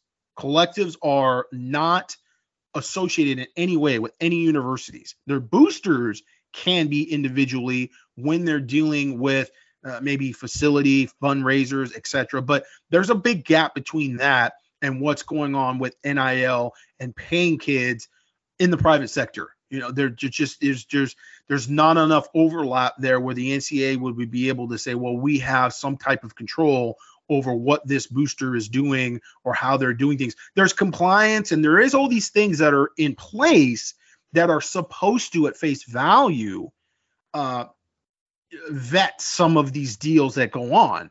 And I've talked a little bit about this in the past, where there have been companies, and I've talked to some people that have done some NIL deals with college athletes, and they've had to deal with USC compliance and going through USC compliance when it came to logos and patents and things of that nature, if they were wanting to use the school colors or the school logo and the branding, etc. But in terms of like who's really being paid to do what from an NIL standpoint, hey, we're going to pay you $50,000. And this is just even with kids that are enrolled at the university, right? So there is some type of control that the NCAA can have through the university with that particular player. So if you want to do business with that particular player, well, that particular player is enrolled at this university, and this university has to adhere to the guidelines and the bylaws of the NCAA. But when you go into the recruiting process, those kids aren't enrolled at these universities. And these boosters are doing business with some trainer, some guy that's, removed from the kid specifically. The prospect himself isn't necessarily going to have a bank account, and you're just going to say, oh, here, we're going to give you $100,000 and you're going to do some charity work. You're going to show up here, once a week to do this. And maybe they do, maybe they don't. They just got $100,000 to go to a school, right? Which is inducement, which is illegal. But nevertheless, how are you going to prove that if you're the NCAA? You can't. The only way you could actually enforce any rules that you have in place for NIL is if somehow there was a whistleblower, more than likely on the recruit side of things, that says, hey, I did this deal with this collective that with a wink and a nod said, if you go to this school, and obviously you don't want to have anything in writing because that ends up in court, then it gets back to, well, this school, which does have an association with this booster, even though it's not the collective at whole, had talked to this kid and basically written this contract, sort of, if you will, to go to a specific school to get that specific amount of money. But the issue is that the collectives themselves can work through companies that are shell companies where there's nobody's name there that they're doing business with. It's just a blank account for some LLC. Well, who's a part of that LLC? Who's to prove that the boosters are actually individually involved with that LLC? Could have been somebody else that's at the head name of the CEO of this LLC that has no association with the school. So how are you proving that it's actually the boosters that are putting money into this company to then, give that money to that recruit or that recruit's handler to get that kid to go to said school with these guidelines that, hey, it has to be this school, and maybe there are even performance type of, things involved with it. I mean, we've seen some contracts leaked whether you believe them or not, where there were specific performance sort of, hey, this is what you'll get each year if you go to this school, which again is inducement. Have we seen anybody, getting any knocks at the door by the NCAA? We've heard a little bit about Miami being investigated and what have you, but nothing specific, nothing about, any specific conduct that was done by any specific collectives that were representing the interests of Miami. Again, not associated directly. So what we get out of these latest talks are I don't think the federal government really wants to get involved. And there are plenty of people who make good arguments to say they shouldn't be involved. Like, keep them out. Like, you do not want government regulation in all this. Two, there is talk that, hey, listen, even if the government isn't involved, there needs to be something done to get everybody on the same page. There needs to be some certain guidelines. Whether you can really enforce them or not, though, to me, that keeps coming up as an issue. You could sit there and say, well, okay, there needs to be some salary cap, or there needs to be some okay, well, kids need to go to they need to graduate, or they need to have a certain GPA in order to get NIL deals. And again, it's like, well, okay, cool. We're talking about the players that are in college right now. That's not, I don't think, the biggest issue in the world. I think, the issue is really kind of stemming into getting players to go to your school with NIL, dangling that NIL carrot out there with money to commit, money to take visits. One of the more interesting comments that was made is that Gene Smith, the AD of Ohio State that everyone knows, former Heisman Trophy winner, he made the comment, it's not uncommon, quote unquote, for kids to get $5,000 just to take a visit to a school. I can confirm that. I can tell you, I've heard that several times. I was told that it was $75,000 to get a group of 17, 18 kids from a traveling squad to go officially visit a school for a day or two. Unofficial visit, $75,000. That's crazy. That's unsustainable. But again, And you're saying that's what they're paid, not what it costs. That's what they're paid. Yeah, that's what they're paid to get them on campus, to get them to come to consider, not to consider, but to go through that unofficial visit, to go to that particular college campus. Now, is that the price that it is for every school? I mean, obviously that is not publicly said on any website. Like, hey, we've got all these great players in our roster. These are our appearance fees. Yeah, you want us to come see your college campus? Here's what it costs. No. So does it cost that much for every single school? Or are there some schools that get a possible discount if most of these kids are local to that school and they don't have to actually fly them in? Is it less? I don't know. But these are the kind of questions that sort of come up. And again, no rules are good rules that cannot be enforced fairly. And so that's the problem I see with this, all this, we want to regulate it and make sure the college players, I don't know that once they're in college, there is a little more the NCAA can do. There's more that they can enforce. They can put more pressure on the schools themselves, which indirectly can put some pressure on the boosters. But when you're talking about recruiting, I don't know that there's really a whole lot even mentioned here that would impact or would have anything to do with the actual recruiting process, other than really what, Gene Smith mentions. But again, what's reflected in the comments from the actual Congress is not that. They're not getting into the weeds with that. It's more like, hey, let's talk about the issue, which is not quite as important right now. But then at the same time, I understand you got to start somewhere also.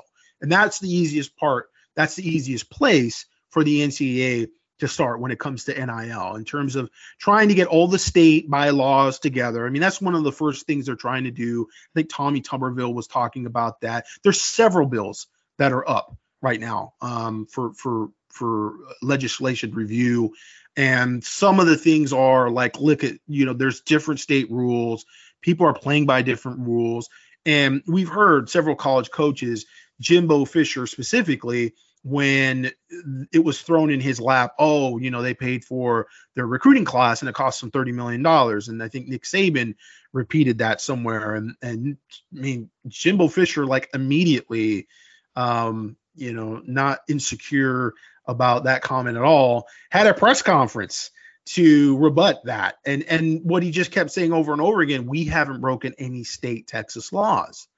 And didn't say anything really about the NCAA so much. It was more like we didn't break any state Texas laws. And again, that goes back to the, how can you really follow the money trail if you're the NCAA when you're dealing with a lot of people that are not employees of any universities and the kids themselves are not enrolled at any of these schools. So that's where, the pressure comes in for, I think, the federal government more than what the colleges are doing with the players that are on the roster and enrolled. It's more, how do you fix the recruiting process? How can you put that pressure on the schools and the boosters to some extent to where, there's a punishment or it's risky for them to, give kids money to go to schools. But the thing is, this is obviously something that's been happening far, far before NIL ever became a thing, inducing kids to go to certain colleges to get money. And I don't know. I don't know.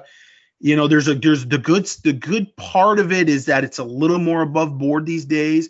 The bad part of it is that because it's legal from a state standpoint, that more people are trying to get involved. And you've got, kind of like wannabe agents and people that really don't have the kids' best interests at heart. They just see an ability to make some money off of the situation. There was an interesting comment also that was made, and I can't remember who made it, but there was some sort of passive comment made about the people involved with these players and these recruits. A lot of them are ex-players that are kind of pissed off that they missed out on NIL, and now they're trying to stick it to the schools even more so and trying to get something out of it themselves, kind of retroactively, which I thought was interesting. I don't know that that's true. I haven't really gotten that vibe in my own experiences, but I thought that was kind of interesting. That I think is coming more from the schools. I think that's probably coming more from the universities that feel like, some people are trying to leverage them and they're trying to suck them for every penny that they can possibly get through the NIL, system the way it is. And they don't like that. And they want there to be some type of cohesion and some type of regulations. At the same time, have their cake and eat it too, and not make the players employees, which, that's where a whole nother conversation comes up. Jay Bayless was on talking about making players employees and how it's really not that difficult and they can do it. But there's a lot of stuff that goes along with the taxes and the, player benefits. And a lot of these universities are just saying like, we can't do it. And so they have tried to sidestep that, as much as anything else. Like that's sort of the line that seems like if that was crossed and changed and the federal government actually came in and said, listen, University of Southern California, you're going to be paying these players and you're going to be paying them a certain amount based on a certain amount. And they're going to be employees for you and they're going to have benefits.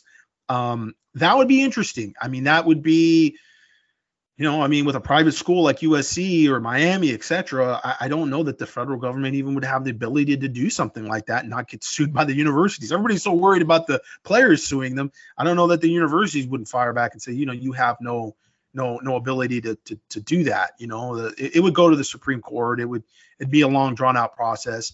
But it's something that the universities, because of Uncle Sam, they don't want anything to do with that. They don't want that to even be talked about. Like that's completely a non-starter for the universities making the players employees. And again, we're talking about players that are enrolled. And while that's an issue and that's kind of messy, that's not the really crazy out of control thing. It's really more recruiting. And so I don't see a lot here where they've even started to scrape the surface of how to control that. I feel like that was a very depressing diatribe for USC fans to listen to. I don't think it was a diatribe, but I do think I gave you enough time that you should have probably read every article at this point, and you should have some opinion on it yourself. I mean, is it a more positive opinion? Do you see some moves being made here by Congress that are going to alleviate some of the issues, some of the confusion with NIL, whether it be even with the college players right now, collective bargaining, etc., unions, they don't have any of these things? Or do you think there's going to be something that can be done that can actually even impact the recruiting that goes on with the NIL sort of carrot dangled in front of kids? I'm kind of on the same plane as you when you said that nothing will probably happen in the big boy court of the Senate or the House or whatever, Supreme Court, whatever. Nothing will get done there until something big and dramatic and completely outrageous that turns everyone against NIL and forces the hand of the lawmakers and politicians to have to step in and do something. It like you said, it usually takes something big and grand and alarming and hurtful to happen to someone or some entity or some family or whatever for politicians to get involved and be able to say, hey, look, we're going to do something. It's going to take that and some young congressman who wants to make a name for themselves and change NIL and college football and all that kind of, congresswoman or congressman to make a name for themselves and tackle this issue in college football and college athletics and make it more whole, not this web of confusion and secret money and dark money and lies and people getting ripped off and bad contracts and harmful contracts and all those kinds of things. So this is only going to keep happening until that big thing happens. It's going to keep blowing. Think of it like a balloon blowing and blowing and blowing, and until it pops and something crazy happens, I don't think anything from the government is going to slow this down until that happens. Gerard. Who's blowing who now? Now, on that subject, Don't clip that. Tommy Tuberville. It's kind of interesting to see him become a lobbyist for the universities. Always thought he was a bit of a lobbyist as a coach. He and Mac Brown were the two guys that smelled of politician when they were coaching college football. And funny how he's transitioned over to becoming a little bit of a lobbyist. And he's trying to pass a couple bills that would basically make NIL like standard contracts for NIL, where it was basically like a salary cap, where you could only make so much here and so much there. And again, this is the universities just not wanting to pay players, so much money, which again, I don't know how you would ever be able to get away with that. How can you tell Caleb Williams that, he's only going to be able to make so much money off of his Dr. Pepper deal? That just doesn't, I don't know how you can do that and not get sued by the players themselves, right. Seeing that the genie is out of the bottle as far as NIL to begin with. But now you're trying to, place these caps on players. And we do have another bill that is in the state Senate for California where several players within the Pac-12, I think a few from Cal, not surprising, wanted to sue the universities for not giving them employee status. I think they wanted employee status or they wanted to be paid as employees, something of that nature. So they were suing the universities and the Pac-12. And so that, I think, got pushed back to 2024. That is still on the docket. And another sort of, trying to bring a closer association between players being employees and universities being employers, which would obviously, again, change the game. And it's mostly because of benefits and taxes and things. The non-exempt status that universities have when it comes to taxes and would kind of blow the doors open. But they do, Jay Bayless brought up, something which, and I don't know the specifics on this, but said, there's most universities, there's a university near him, I don't know where he lives, employee several thousand students. He said there were 6,000 students that were employees of the university. I think the issue there is a little different because of the amount of money I think you're talking about with players. I mean, when you're talking about students that are employees of a university and they're working at the university, it's probably very, very low pay and more almost like an internship type of thing where they're getting paid also, which is clearly not going to be the same amount of money that you're paying a guy like Caleb Williams. And for benefits standpoint, medical, because you're playing sports, all of that comes in would you basically be changing college football into like a professional sport. It's kind of semi-pro right now. It would have to become professional. And I mean, the upside in all that, just ignoring what schools could actually pay benefits and pay these players, et cetera, and be involved hands-on, is that you would then have more control. If you were actually an employer as a university, then all of a sudden all bets are off.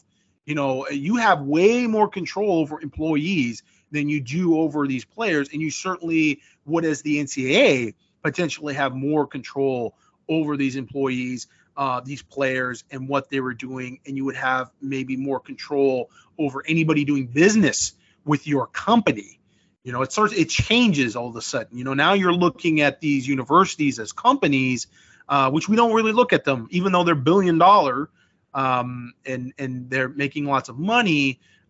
It's not looked at quite the same as you would under the guise of the private sector.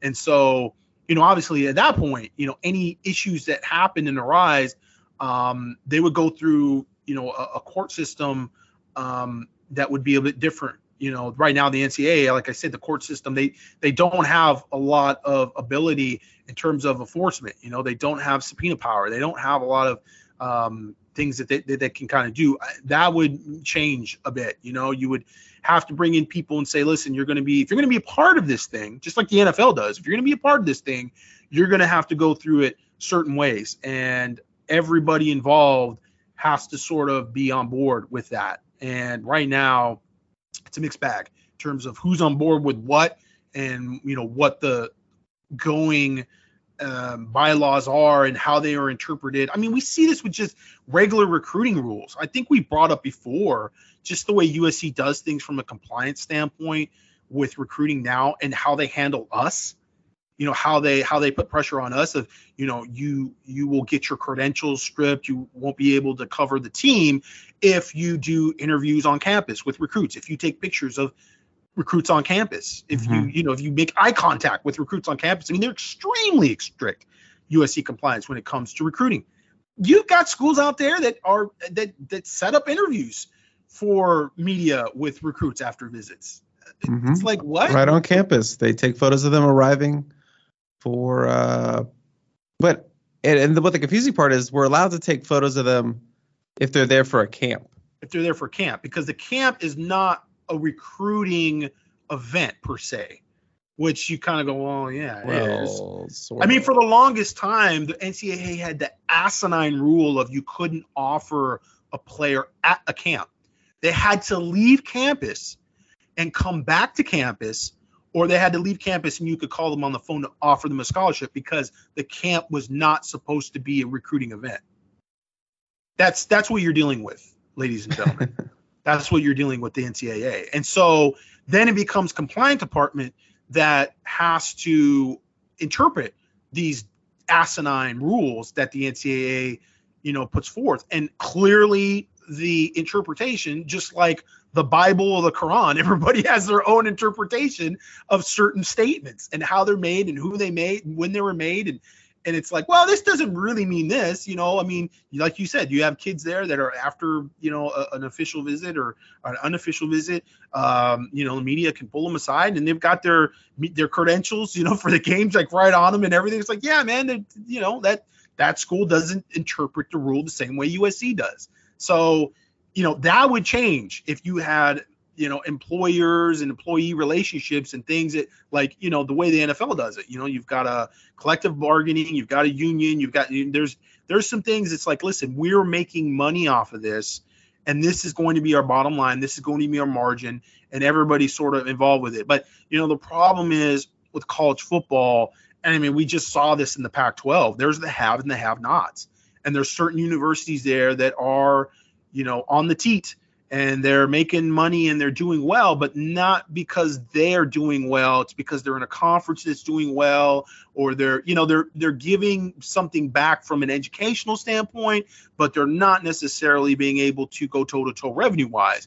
And so that's where the conversation comes up as to if we had to have employee-employer relationship with all of our players, and then treated everything that way, yes, we would have more control over everything for sure, and it could be much more unified, but it would also be a much smaller outfit.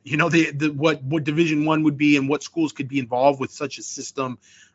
It would not be, the 100 plus, 117 universities you see now. It would be much smaller, and, for better or for worse. And then the schools that can't do it, do they at some point decide, hey, listen, we're going to do our own thing, and NIL is not going to be a part of it? I talked about this before, with the Big Ten, and looking through the future and not necessarily wanting to do what the SEC does. Is there this weird AFL NFL type of thing that we end up in where it's like, well, we want to work by these rules.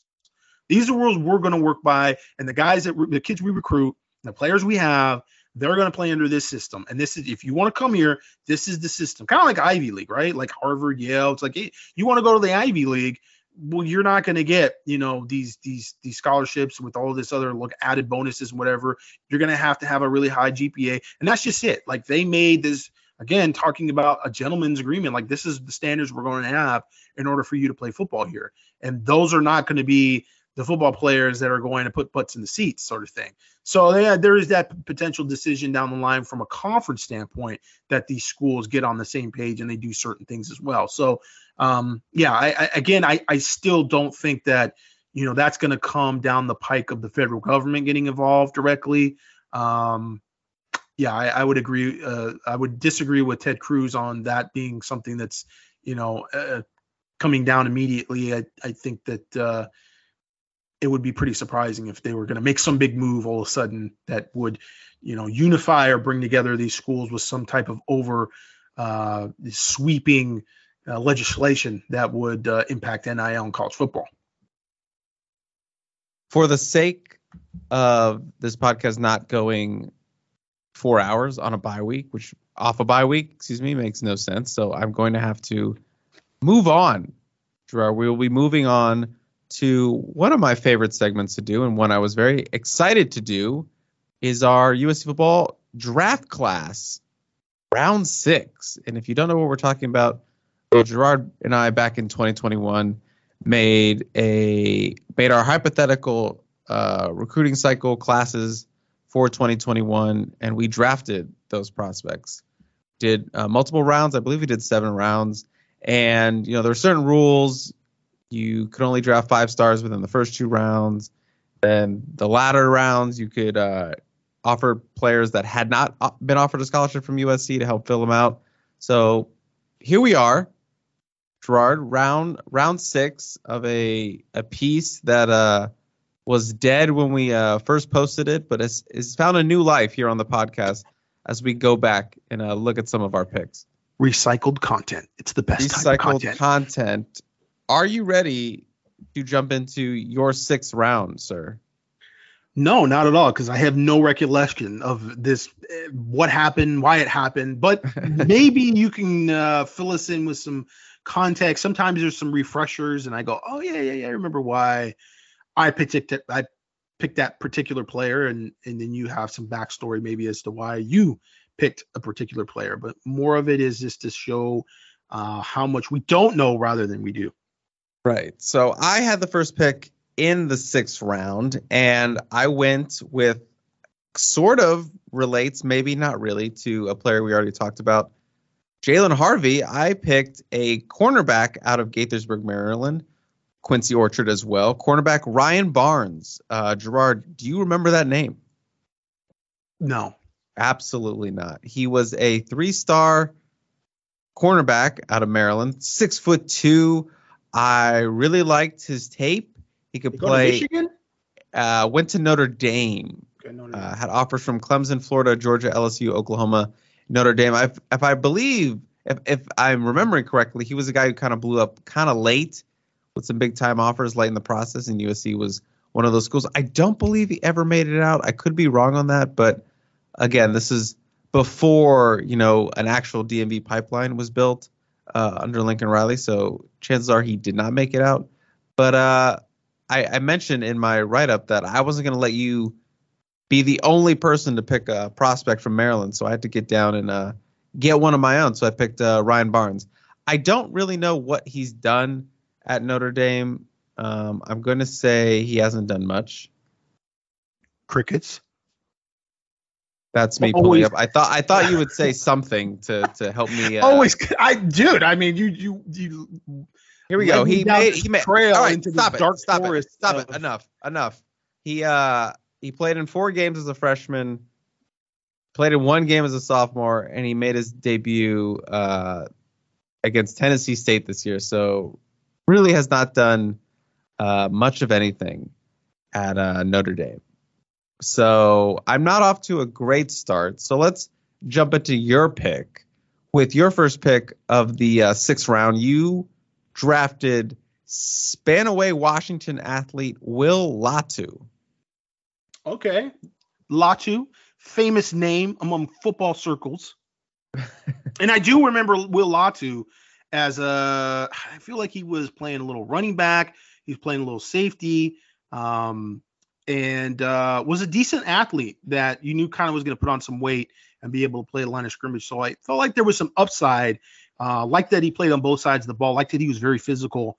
And so I felt like decent with that pick. I do remember Will Latu. I don't really know what's happened to him. I believe he went to Washington, but I can't really find a bio or anything for him for his time at Washington. He may no longer be there. It's not like we would put something on the docket and then be completely unprepared to actually tell you guys what happened with any of this stuff. We were just going to play it by ear, I guess. Yeah, I mean, we're keeping it loose. I take improv.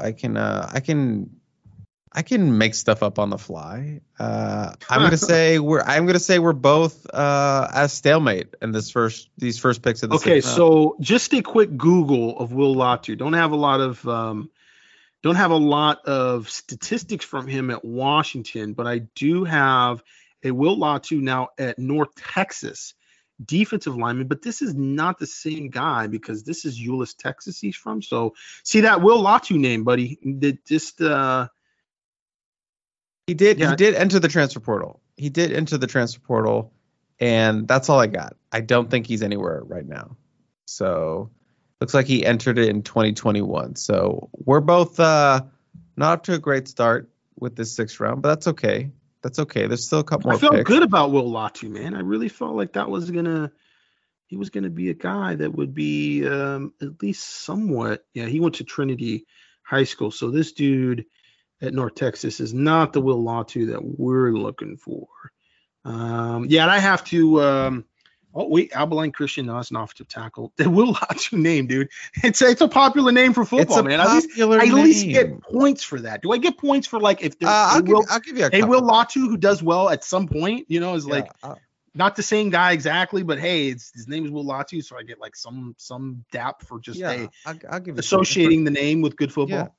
Yeah, I'll give you that. I'll give you that point. Let's go to my second pick of the 6th round. I went with I stopped by Louisiana, and I got myself a running back, Logan Diggs, who was a prospect that I liked out of the area, the Bayou, and he also ended up at Notre Dame. And this is I think a good win for me. He ran for 230 yards as a true freshman with 3 scores. Pretty good. And then 2022, he rushed for 821 yards and 4 touchdowns. So I think this is a pretty good player, decent player. I don't think he's played this year though, which is not a good statistic fact for this draft board. But he has been productive in college, so I think I'm on the up. I'm on the upswing for the 6th round. Yeah, I put in Logan Diggs and I get LSU running back, junior, 6'1", 215. Oh, yep, you're right. He has transferred to LSU. This is a old bio.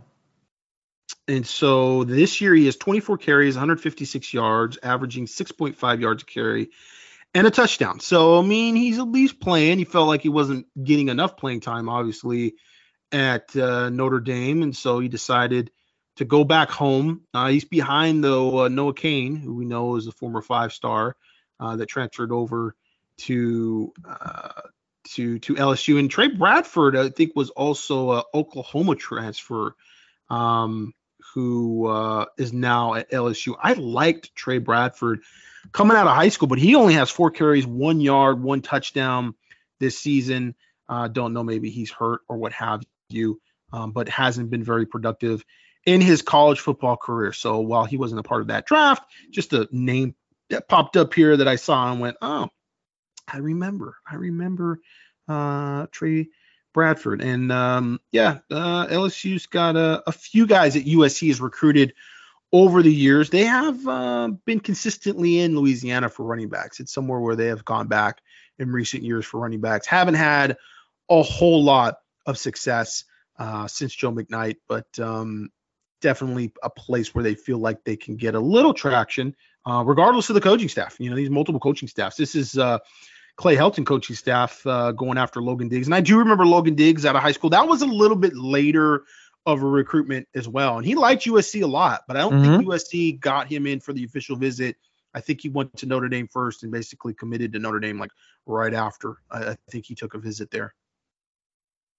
Gerard, with your next pick, we don't have to do a lot of Google searching for what happened to this young man, because with your second pick, you took offensive tackle Mason Murphy out of San Juan Capistrano. So an easy one, Gerard, and that is going to round out your offensive line class in this class draft. That's a good offensive line class, man. I know my top guy. I want to see him get some more reps and play a little better at Clemson. But, Mason Murphy, you know, that's a guy that I still kind of feel like maybe he'd be better on the interior. But he's gotten some reps and he's played a little bit at offensive tackle. And, we've seen him still kind of trying to get a foothold on a starting position at USC.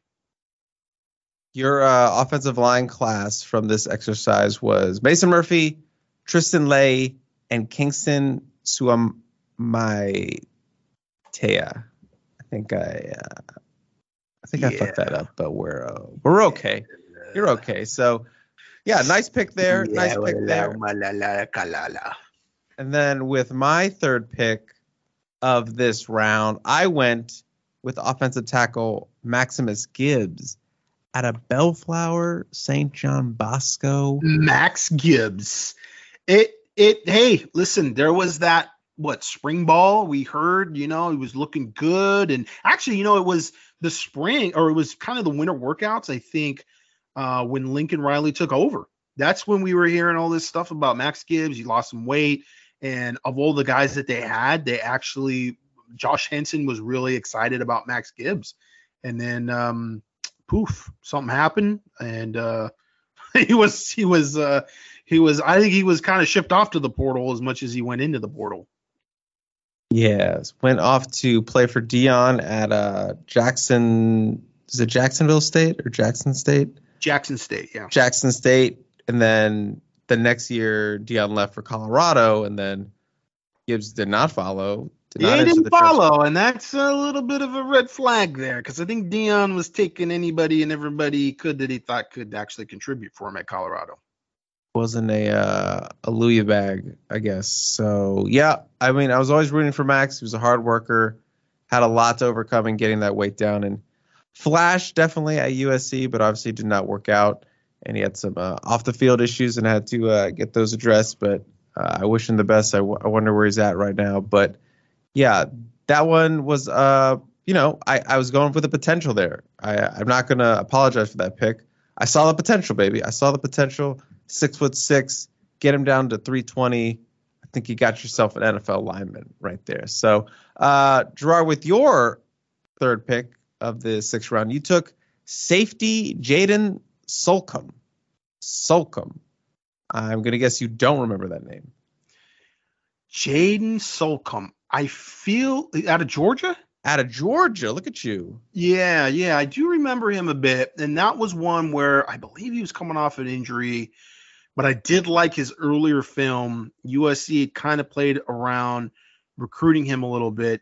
There was a few defensive backs from Georgia that USC was messing around with, and he's a guy who just flashed on film, and I liked him. He was a little taller. I think he was like 6'2", and also played some wide receiver. And so again, a guy both sides of the ball, but vaguely, remember like his recruitment or what really happened with him. I felt like that just didn't. I don't remember where he signed, but it was like, oh, really? I don't know if it was like an academic issue or what have you. What was the? It's very much not an academic issue because he signed with Stanford. He signed with Stanford. Okay, wow. Okay, I just remember that like he didn't get recruited very much by those SEC schools. Like Georgia and Florida. Like they were too smart for him. They were kind of involved with him early, but then it sort of fell off, and then ended up at Stanford. So yeah, I didn't really pay attention to where he was going. After the fact that USC kind of not really recruiting him very much. But yeah, I haven't heard his name very much. Certainly didn't hear his name very much against USC here just a couple of weeks ago. So I have to think that. Maybe not the best pick. Yeah, has not done anything at Stanford. He has played in I believe he's played up to in 14 games so far in his career, and he has 5 tackles this season. But yeah, not a major role player for the Cardinals. So we're really slogging it out here. You have the lead just based on your Mason Murphy pick. Yeah. I mean, we're on the low end of the target list at this point. We're sort of restricting and limiting ourselves to guys that, might have offers, but are not, 4 stars or 5. Like there's certain rules here. So we have to reiterate that. It's not like we could have just picked anybody and, I decided, to go after Slocum, man. And I had all these other choices or what have you. So we were sort of, we were trying to parallel how it goes with the draft and sort of what's available, and trying to meet with needs and what have you, and trying to create some handicaps there. So it was a little more realistic.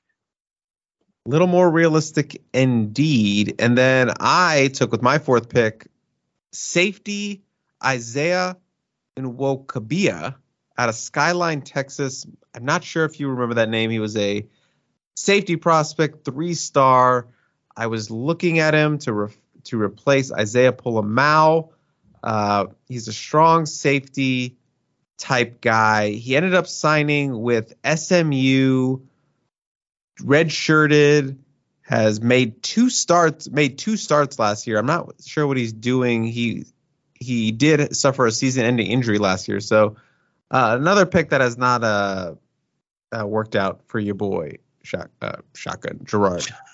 Your boy Shotgun. Yeah, this might have not worked out for Shotgun either. So bad.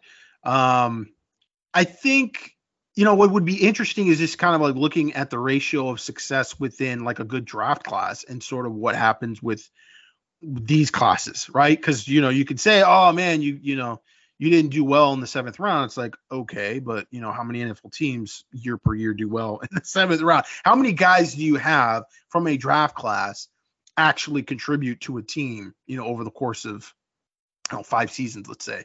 So yeah, from that's basically how you would have to rate success with this. Did you get a draft class which the majority of players at least played or started in 4 years of college? Like if you get 2 years of starts out of player, I would say that's successful. I would say, offensive lineman that, if you get 2 years worth of starts from that player, that's successful. I mean, they're not all going to be all conference players and what have you. And again, this isn't recruiting, a recruiting class you could stack. You could have a class that, let's say you get 25 guys in a class, you could end up getting like 16 players out of that class that all end up being like good players, several of them being all conference players getting drafted. Like that would be a hell of a class, but that's recruiting. With this is drafting, there's limitations. So I would say you'd have to look back at it, through where you get all these guys that have graduated and look back and say, okay, this is the amount of guys that actually played and were impactful for their teams, and then kind of grade the class that way. Gerard, you rounded out the final 2 picks of this round, and you won it right here with the 4th pick of the 6th round. This was all you, buddy, so congrats to you. With the 4th pick of the 6th round, you took wide receiver Xavier Worthy out of Fresno, California. Wow, Xavier Worthy was available then, huh? Interesting. He wasn't highly rated. He was the number 62 wide receiver in the nation. Number 5'11". Excuse me, that is ranking 5'11", not height wise. But yeah, you got a steal, and you probably won exec of the year with this pick. Yeah. I mean, with Xavier Worthy, I know, thinking Fresno guys, they have not necessarily panned out here. There's several instances, and certainly Lincoln Riley and Oklahoma fans would know that more than anybody, because they kind of had a bit of a monopoly there in Fresno for years, getting some of the top players out of the state. And USC just did not recruit very well. They offered a bunch of those guys and just didn't get them. But again, a lot of those guys didn't pan out either. So it's a little bit like, yeah, you're not landing guys that didn't pan out, so whatever. But Xavier Worthy has been one of the few that has actually made an impact for his team.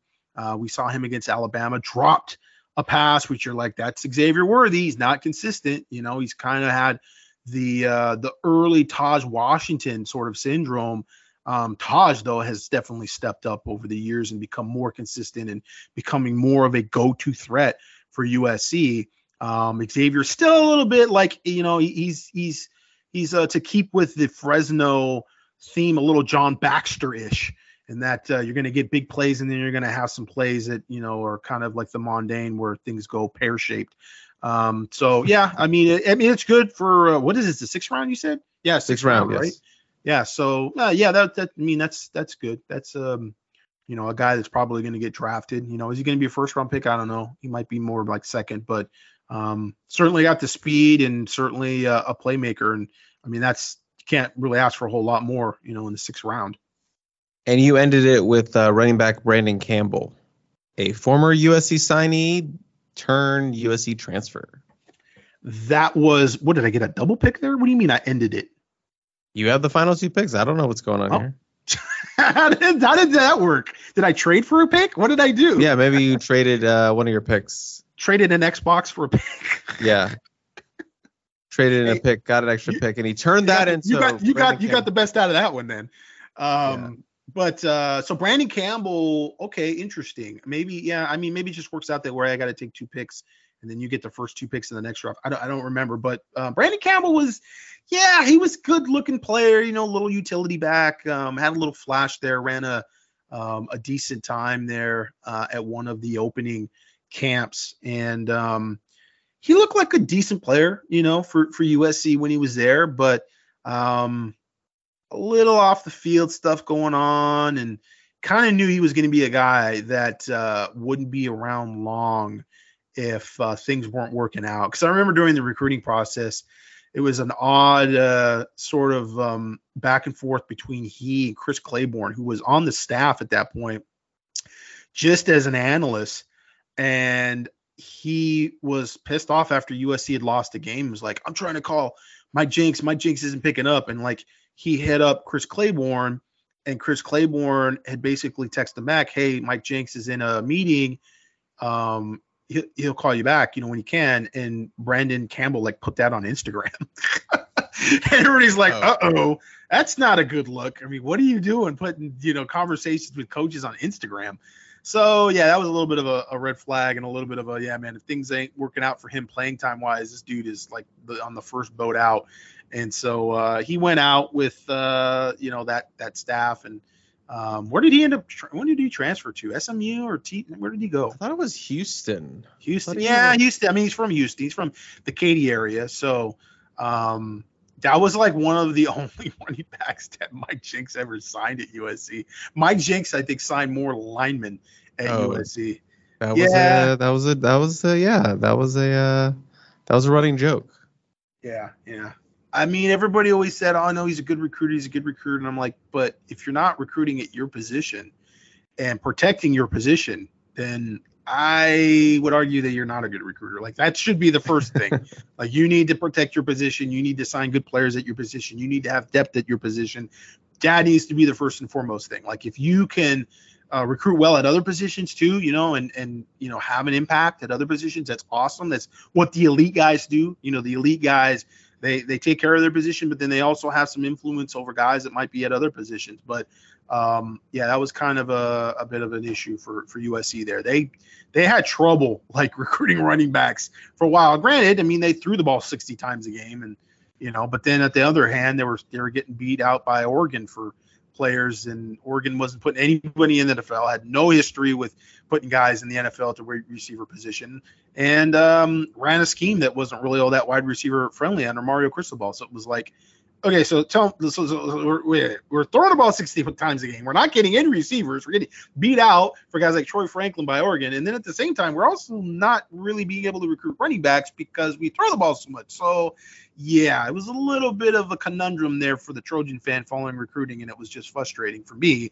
because I'm playing devil's advocate and having to defend the recruiting practices of USC. And it's like, I mean, I don't want this just to be, this negative sort of thing. I always want to sort of present both sides of the story, but at some point the fans are always going to be on one side, and that side is with pitchforks and torches, and you're on the other side trying to keep the gate closed as long as possible.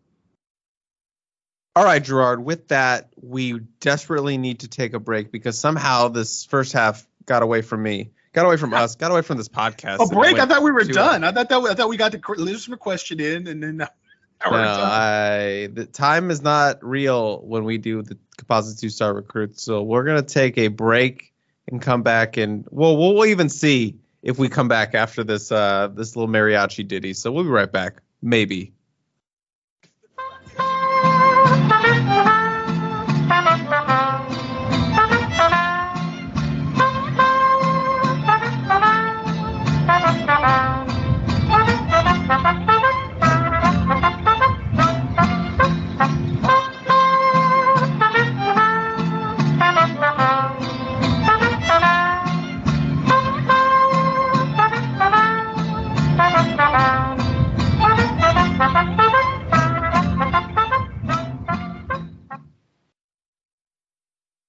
All right, Gerard, I guess we came back because I feel compelled to finish out the rest of this show. But we went 2 hours in the first half, and I don't really know how because we were basically saying there's nothing really to talk about.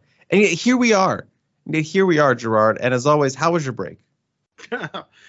It was wonderful. Always, I was contemplating how we could stretch that out as long as we did, and still don't have an answer for that. But nevertheless, I think sometimes is when we don't have anything specific to talk about, ground and specific top talking points to hit, we just kind of sort of meander a little too much. And when I say we, I mean me. Oh, yeah, I think everyone was clear on that, Gerard. I think everyone was clear who you meant. But let's try to move through the second half with some pace. I'm actually not convinced we're going to actually do listener questions because at this rate, I'm not going to get out of here till like 2 a.m. in the morning. So right now I have us doing only 2 questions of the submitted questions, but we'll see if we even get to that point because we do have some stuff to talk about. So let's see how far off the rails we get here in the second half of this show. And to start this show, or the second half of this show, this should be probably the quickest segment of this show. But we talked about last week how Miami 5-star 2025 defensive lineman Armando Blunt put USC in his top 5. Well, you mentioned that USC has no chance. Well, we're going to update that to USC had no chance because he went ahead and very much committed to the University of Miami off an official visit. So all I got to say is, Gerard, that was fast. That was fast. Next, let's jump into Friday Night Lights. And I'm going to you're going to do most of the talking here, and you've done most of the talking with this whole show. But I actually went out to a game on Friday to see wide receiver Ryan Pelham. But Ryan Pelham didn't suit up for that game, even though I was told he was going to suit up for that game. So I did not really get to watch anything on a Friday Night Lights, which, I wasn't really complaining about. They were destroying this team at halftime. It was the bye week, went home at halftime. But the only notable thing was that a couple of the USC stars of the future showed up, or the present, because Zachariah Branch, Zion Branch, Malachi Nelson, and Makai Lemon pulled up to the game because Malachi Nelson's younger brother, June Nelson, who is a 6'4", 190-pound wide receiver, plays for Milliken, transferred from Los Al to Milliken, and he actually caught a touchdown pass in the first half of that game. Unfortunately, the boys had not arrived yet, so they weren't able to see that one happen. They were definitely trying to see one in the first half, but they did leave at halftime. But that was like the main kind of guy I was keeping my eye on, because obviously Ryan Pelham was not playing. He did chat with the USC Trojans that pulled up, and actually learned that the Branch's father, the Branch brothers, that's it. The Branch brothers, their father actually went to Long Beach Milliken. So a lot of connections going on there, Gerard. Yes, the Branches, the Branch, famed Branch family, which is making its mark at USC this season. Now, you were local, Yoko, and it's always great to go home at halftime. It's very, very rare where you have that opportunity. And even though you go and you're there and things didn't work out, leaving at halftime seems so, liberating. Like, oh my God, I get to go home early on a Friday night. You get out to the parking lot, and everybody's still there, and you don't have to deal with all the traffic getting out of the school.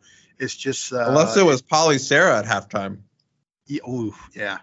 I mean, listen, and we've been at a couple games this season where just from penalties, the game has gone on for way, way too long. And you're like, dude, there's a penalty every play. Are you serious? And you started looking at your watch like, okay, come on, man, let's get this going. But I was semi-local. I was out here in the IE. I got to see Ranch Cucamonga play against Bishop Ammon. I got some family ties to Bishop Ammon. Bishop Ammon hasn't been very good, Chris Trevino, they were. They used to be a national power back in the days when they had Dalen McCutcheon, Ralph Brown, Corey Minor. They used to be one of the best, most talented teams in Southern California, year in and year out. But they have kind of fallen on hard times in terms of the amount of talent that they produce. They did pick it up a couple years ago. They got started to improve a little bit. But recently, when I say recently, I mean this season, they haven't been very good. In fact, I don't know if they've even won a game this season. So looking at it, I was thinking, okay, Rancho's got some horses. This is probably going to be a game that's going to be over at halftime. I really thought that, but it wasn't. Oh, no. Bishop Ammon came to play. Bishop Ammon, they don't have a bunch of guys, don't have a bunch of marquee names, but they got a pretty good football team, and they were scrappy, and they tackled well. And Ranch Cucamonga on the flip side, they've got talent like they usually do, but they don't really have a quarterback. They're running a 2-quarterback system, and you know what they say, when you have 2 quarterbacks, you have no quarterbacks. So that's kind of where Ranch Cucamonga is at this point, and they had some turnovers. They played sloppy, and they just couldn't get real breathing room against Bishop Ammon till really the end of the game. It was kind of the end of the game where they were able to kind of open it up a little bit with a turnover. And we're talking there was only 4 minutes left in the game, and it ended up being 31-20. Ranch Cucamonga undefeated on the season. We went down there to go see Elijah Gordon, the 3-star safety who got a scholarship offer from USC over the summer at the elite camp. An interesting scholarship offer because, at that point in time, they were basically telling Jason Mitchell that they were kind of full up and they were going in a different direction. So we kind of thought, okay, that sort of safety, maybe outside linebacker-ish position, they've got somebody. Who is it? Well, they didn't have anybody, and they went and offered Elijah Gordon after he ran a 4.4 at their camp. But at this point in time, talking to Elijah Gordon, they're still kind of not ready to pull the trigger, I think, with him yet. And the same can be said for several other schools. I think they just want to see him play a little more. I got to see him play against Bishop Ammon. He had a decent game. He probably had 4 or 5 tackles.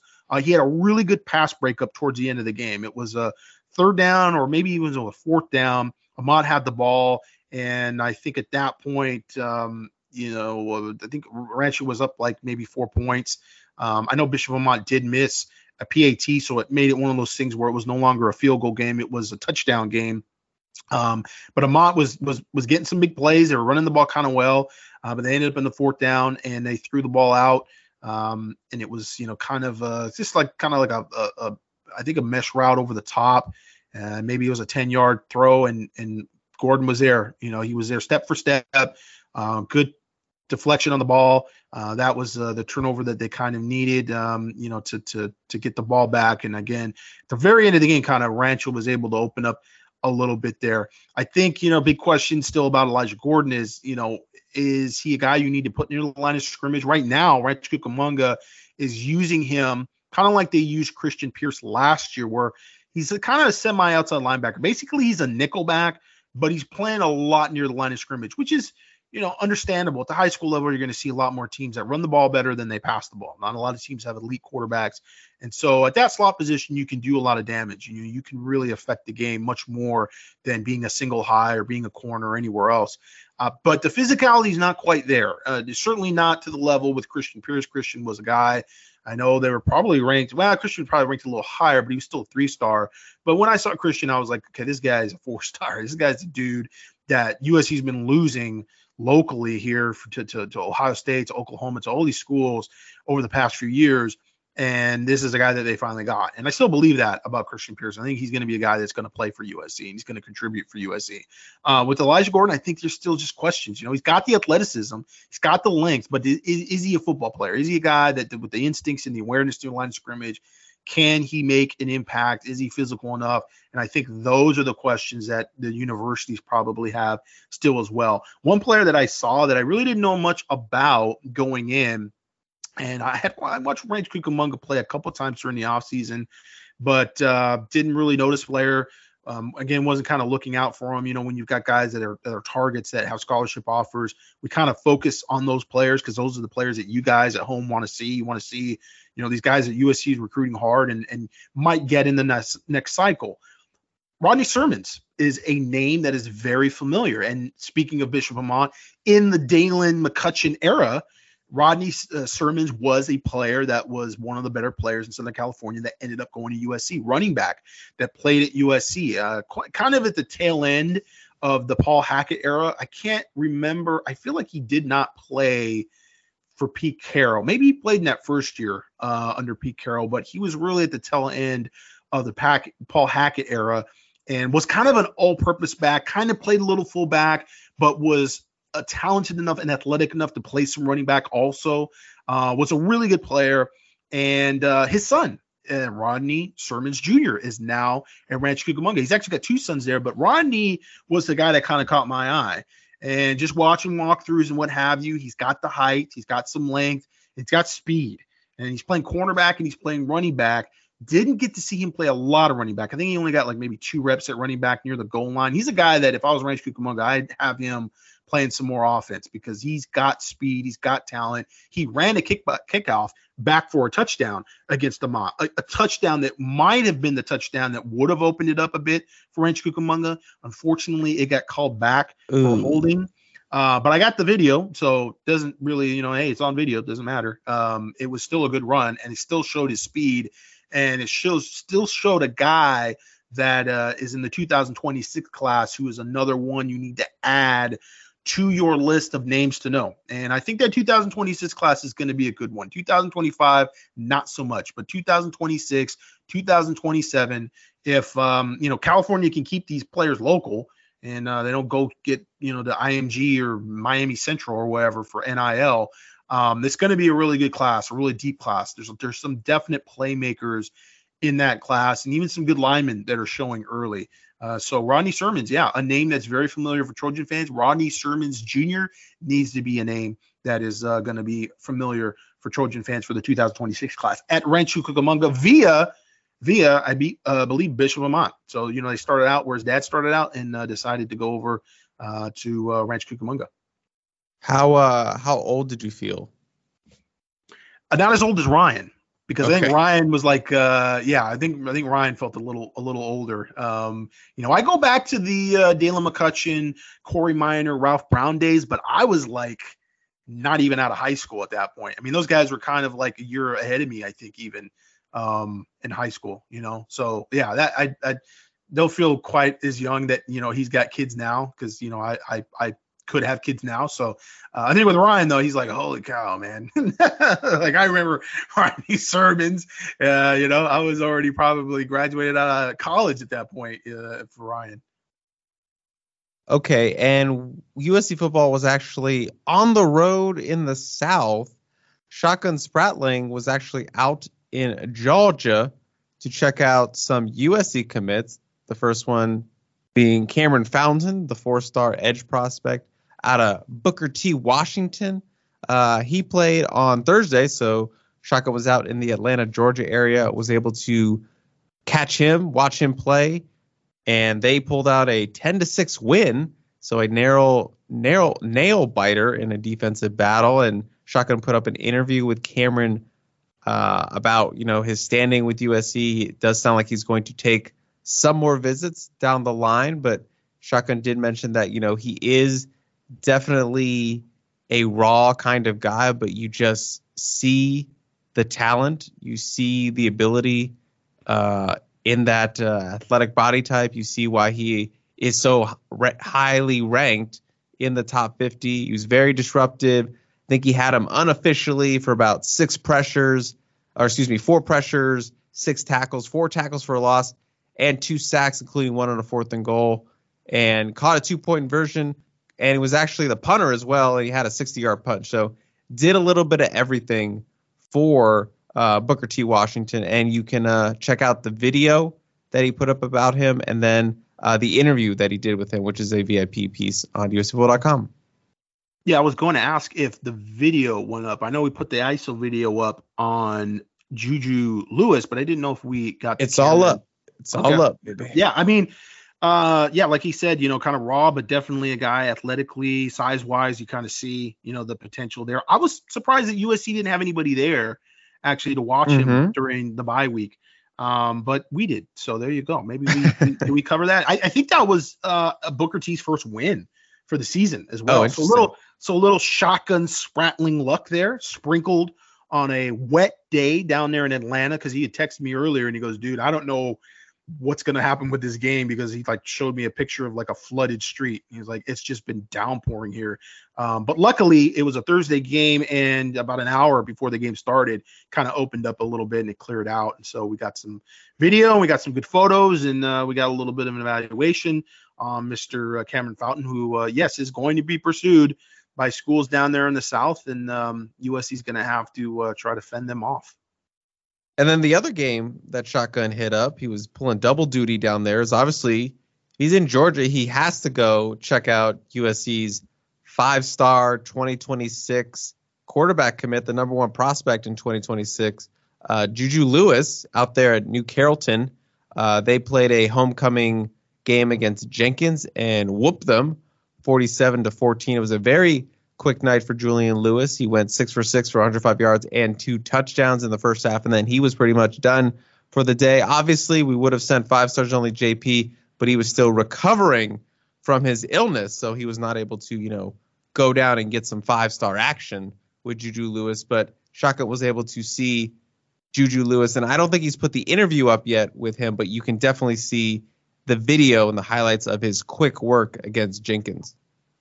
Against Leroy Jenkins. Yeah, 6 for 6, 105, 2 touchdowns, easy work. Not a stressful game for Lewis, but you can see a little running there. He's got quick feet. He's very good in the pocket. Got his head on a swivel, and a guy that, again, we talk about, in terms of these quarterbacks that USC has recruited in the prior recruiting classes. Lewis fits the bill. He's definitely, in terms of the profile and the attributes, stylistically, he is what USC and more specifically Lincoln Riley have been able to win with in the past. So he's a guy, another one, that USC is going to have to, He's in Georgia. Georgia's going to come after him. Florida State's going to come after him. Miami's going to come after him, and et cetera, et cetera. And so it's going to be one of those guys that we're going to have to wait and see. But, certainly on paper, nobody's done it at the quarterback position like Lincoln Riley. I mean, you could talk all you want about Nick Saban winning national championships, but for quarterbacks, there's no better coach to play for than Lincoln Riley.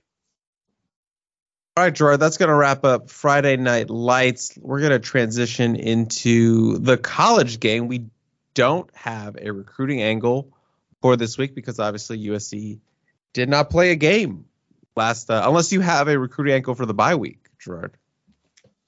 I don't. Okay. Just checking. Yeah, unfortunately, it was the bye week for Mater Dei, and those guys were off visiting other schools not named USC. And so it was, kind of a missed bye week from that standpoint. So we'll see, going forward is Mater Dei and Bishop Gorman. St. John Bosco had a Bellflower.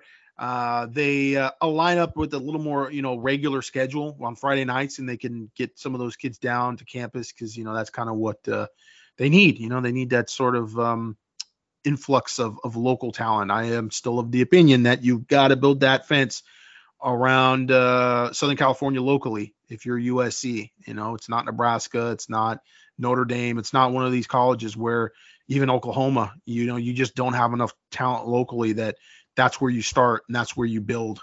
USC, you've got that talent locally, regardless of whether it's not quite as many guys getting drafted out of California or not, dude. All you need is 20 plus guys every year.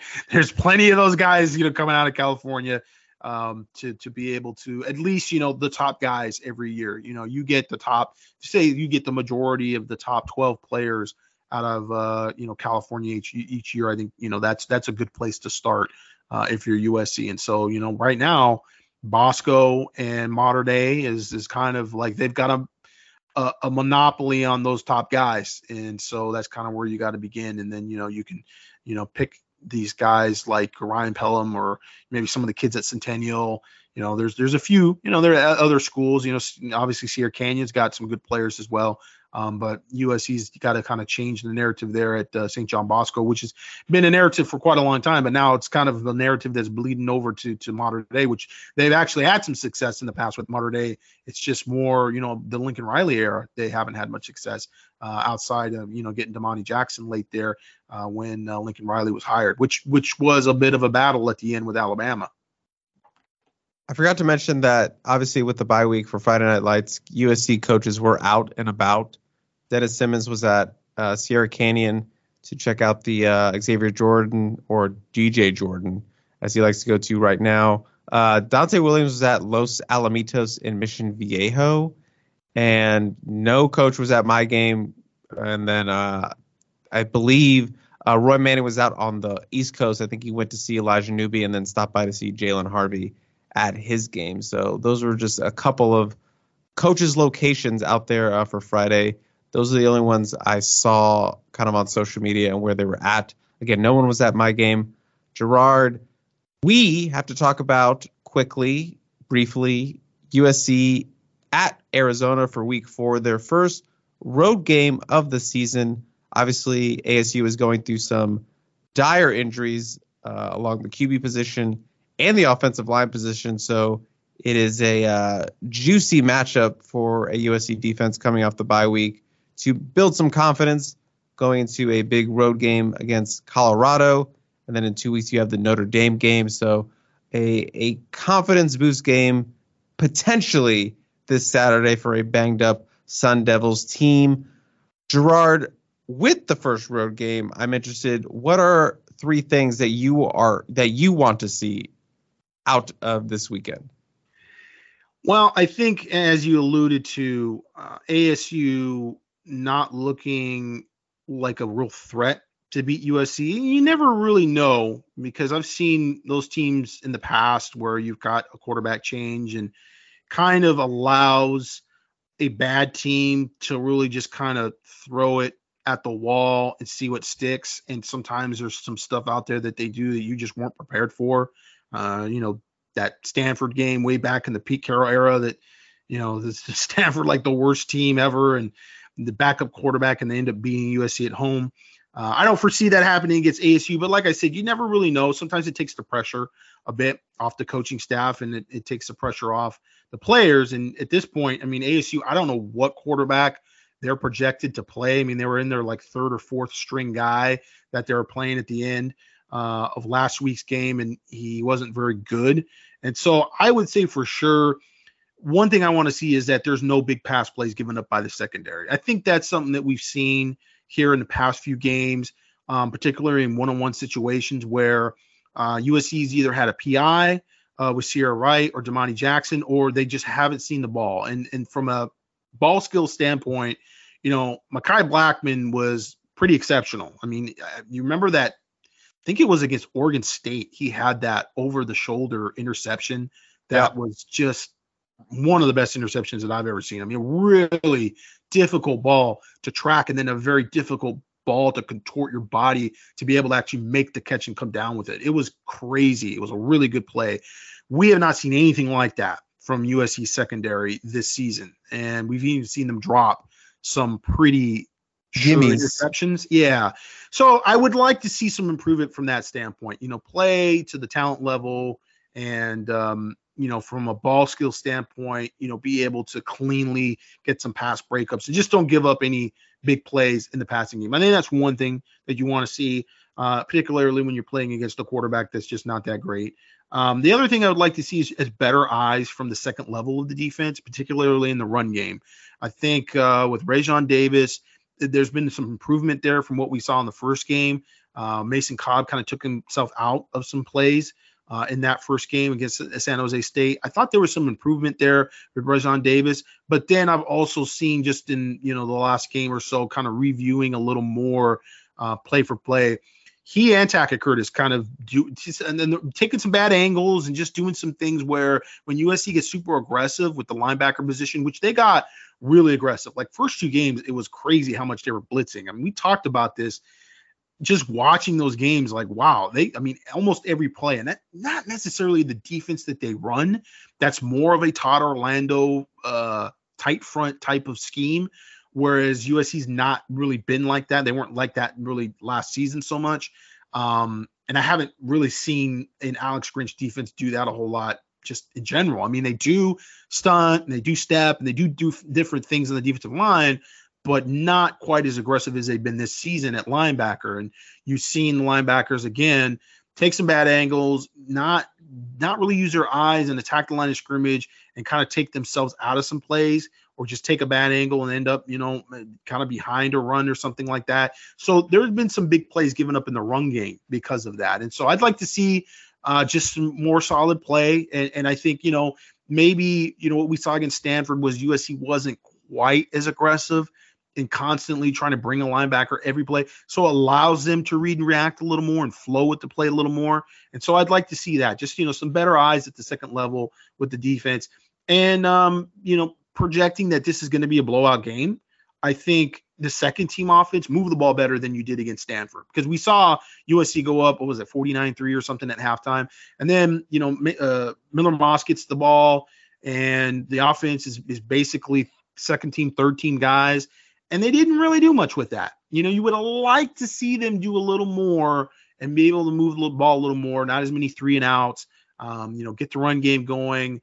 If you get that much in terms of reps with your second team guys and your third team guys, you'd like to see them, play a little better. And, there's a little more optimism for the future, with some of those players being able to make some plays and what have you. So, just see them finish the game maybe a little better with their second team, third team offense.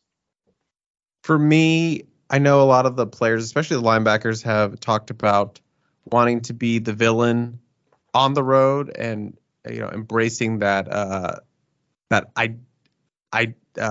mentality. No, okay. Ideology. That's not the right word I was going for. That mentality is a better word. Identity. Maybe identity is what the word I was going for. But the defense, especially those linebackers, want that, and I want to see them kind of embrace that and kind of build off the performance they were able to have against Stanford, especially against a Arizona State offense decimated by injuries. Drew Pine, I think, will be the starter for this one, even though he had the muscle injury late in the game. But when he started against USC for Notre Dame last year in the Coliseum, they made him look like a bona fide Heisman candidate the way he was carving them up. So, yeah, that kind of goes into your secondary thing, the secondary thing you're hoping to see. Thinking, yes. So for me, that's like, this guy carved you up last time. If he's a starter, you have to kind of completely shut him down. You can't let people relive the Drew Pine experience in the Coliseum last year. As banged up as they are, you should be able to get plenty of pressure.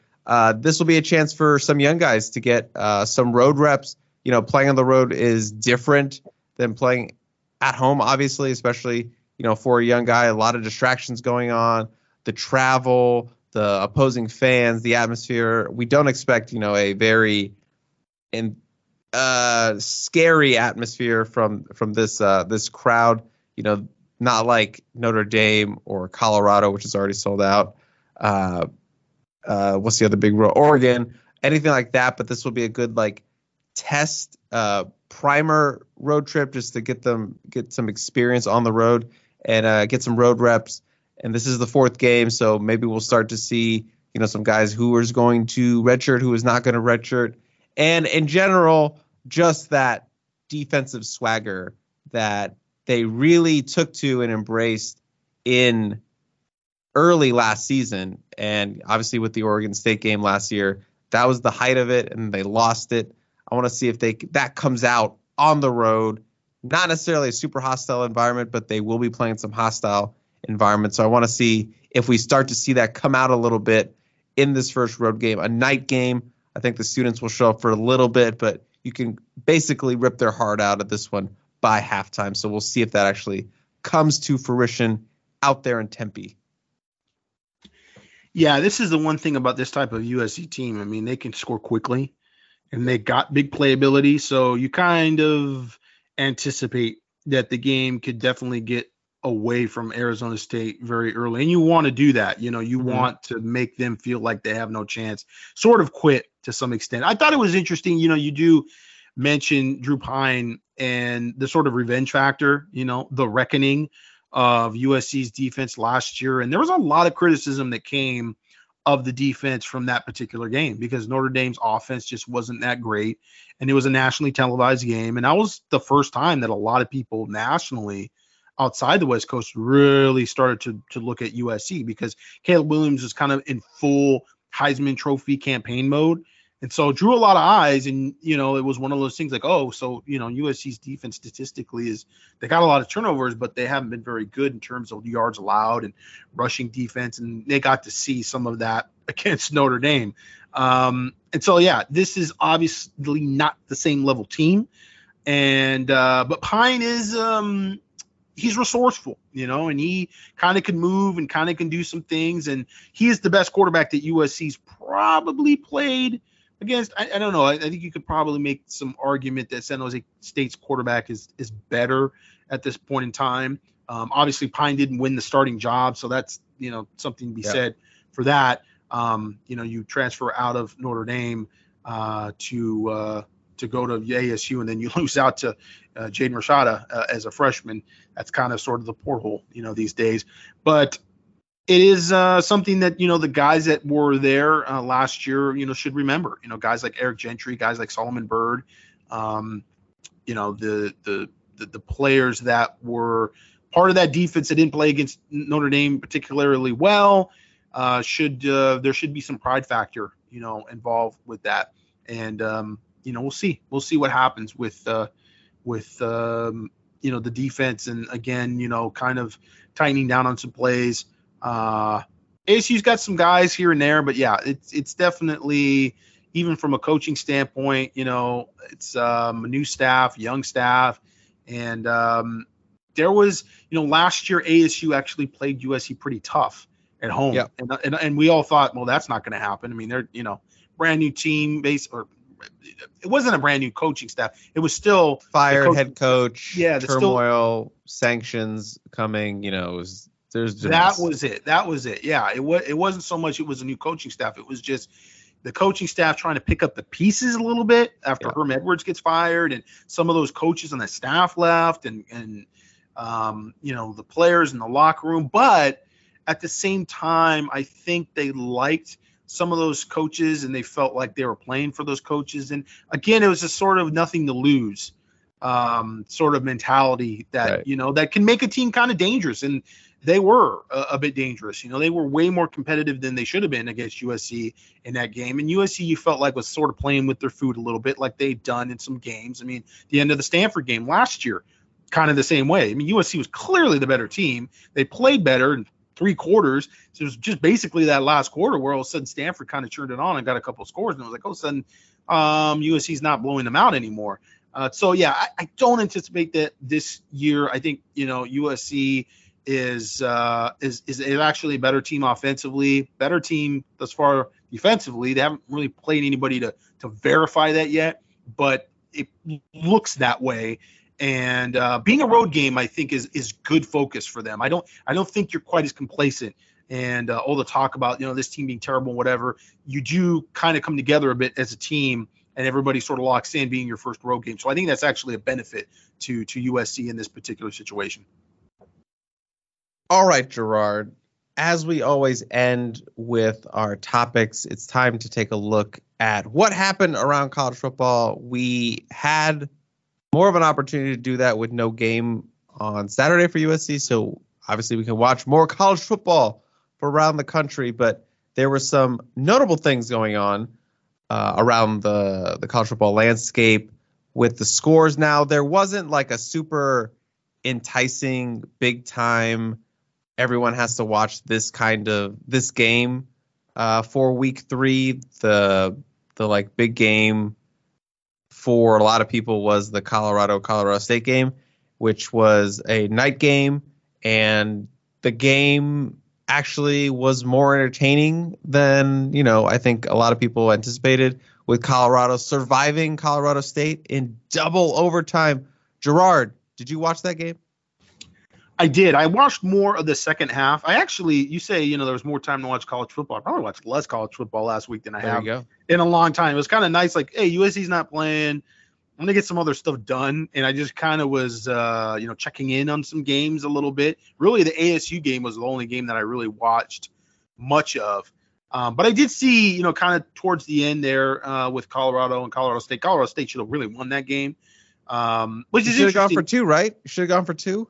Listen. The takeaway is, Colorado, they beat TCU, who was just in the national championship game. They beat him at home. Okay, wow, amazing game. They look good offensively. I think just the cohesiveness of the team compared to what we saw in that spring game was like night and day. And then they beat Nebraska on the road, and you're like, okay. Nebraska, that's still a decent team, a Power 5 team. They haven't been super competitive in terms of wins and losses, but they don't get blown out a lot. That's still, that's better than probably what Colorado would have done the last couple of years. And then they play against Colorado State, which now they're finally looked at as really they're the favorite. Colorado State's the underdog. Colorado's going to win this. They got ESPN there. They're going to look good. They're prepping for their big game against Oregon, and then they've got USC down in a couple games coming up at home. And I don't know if they just kind of took their eye off the ball a little bit, got a little cocky, got a little ahead of themselves. Emotional. This was not their best game, and they kind of came back to earth a little bit, and you kind of saw some of the issues and the shortcomings of the team a little bit. So we're going to see, this week really what Colorado is about, because they're going to be the underdog again. They're going to be playing on the road again, but they're actually playing against a team that's got talent, and they're going to be playing in a difficult environment, more difficult than it was at TCU, and a team that's a bit more well-rounded. And so if they beat Oregon, then you're like, wow, okay. Deion is absolutely turn this around. Like, this is amazing. This is a minor miracle. This might be just actually a flat out miracle. He might need football sainthood, to add it to his Hall of Fame plaque there. They'll put a little halo over him on his statue in the Hall of Fame.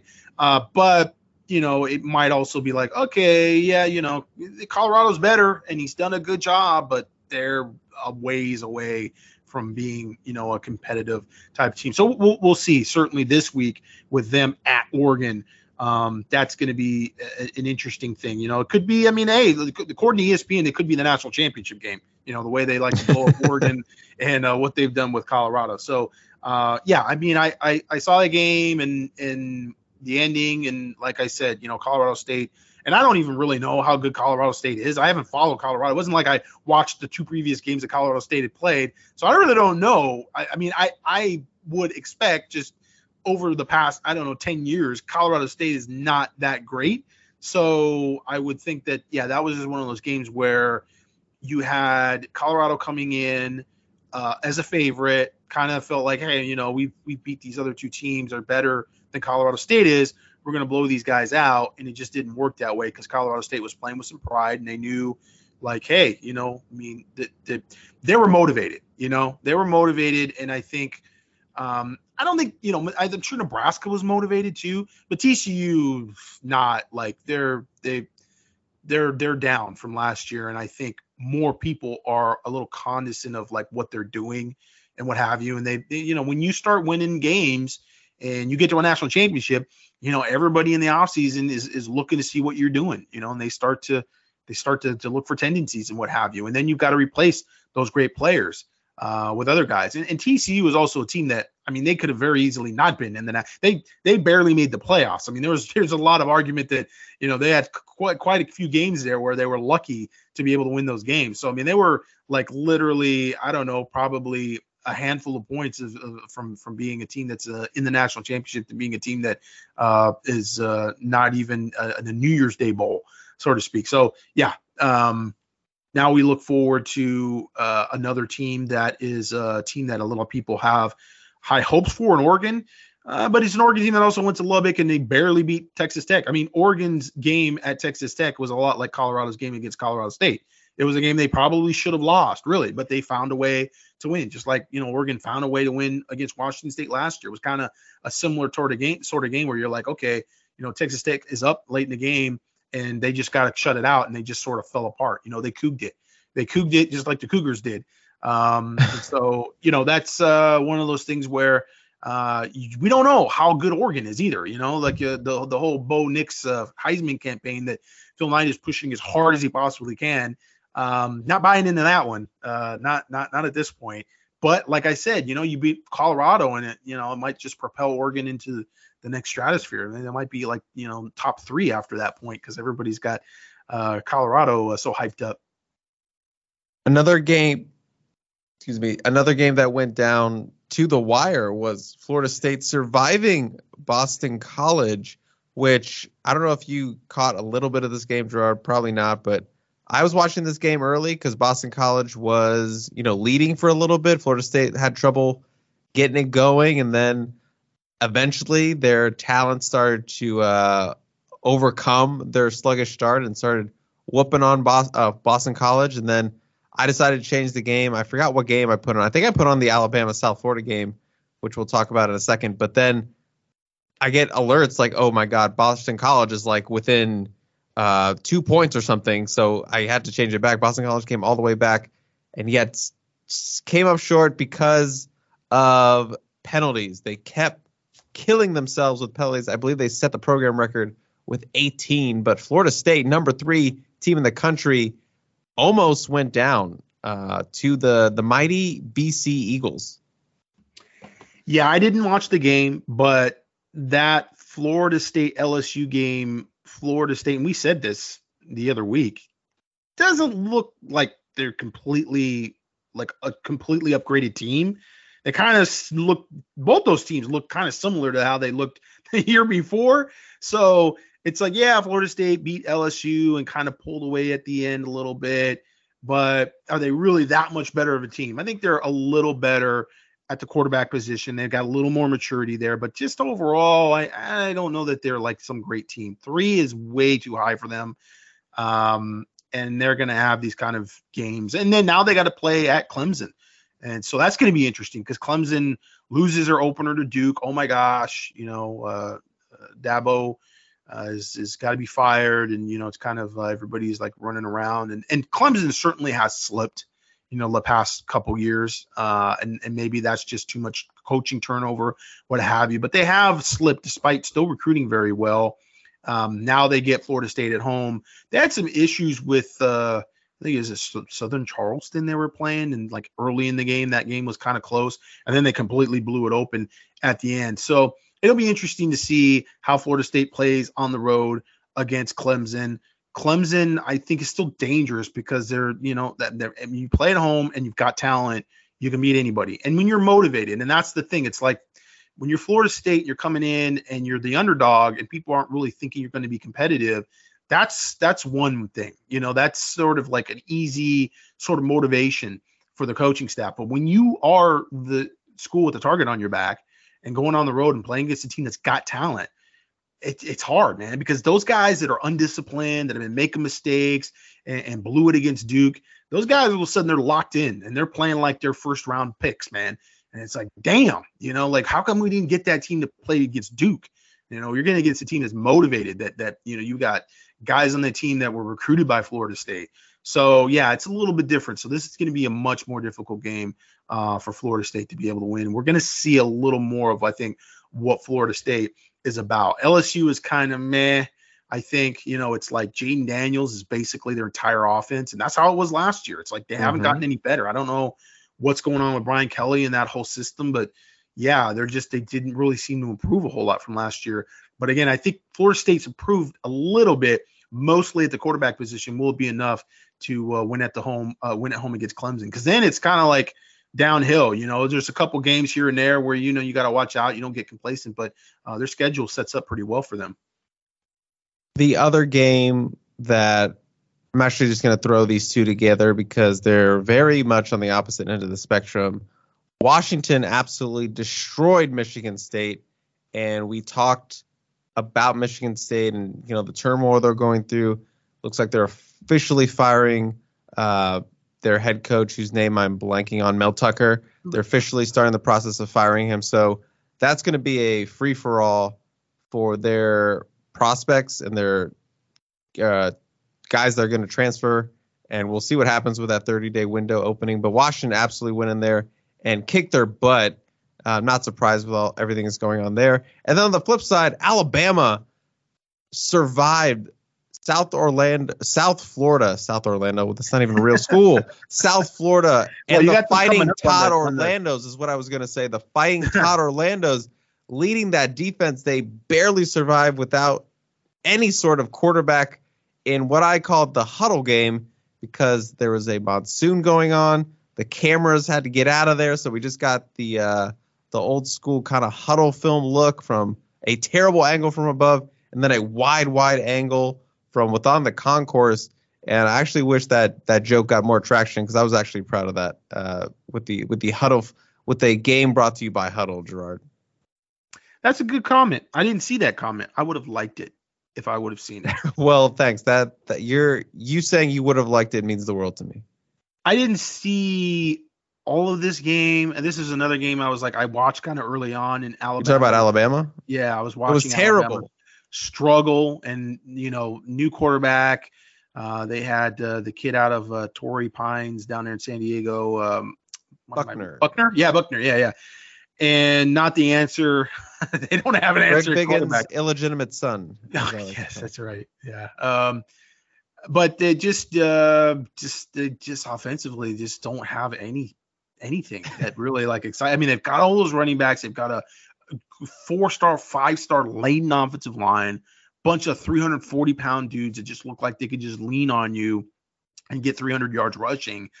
And yet they're just, they're trying to stay balanced and they just don't have a quarterback that can throw the ball consistently.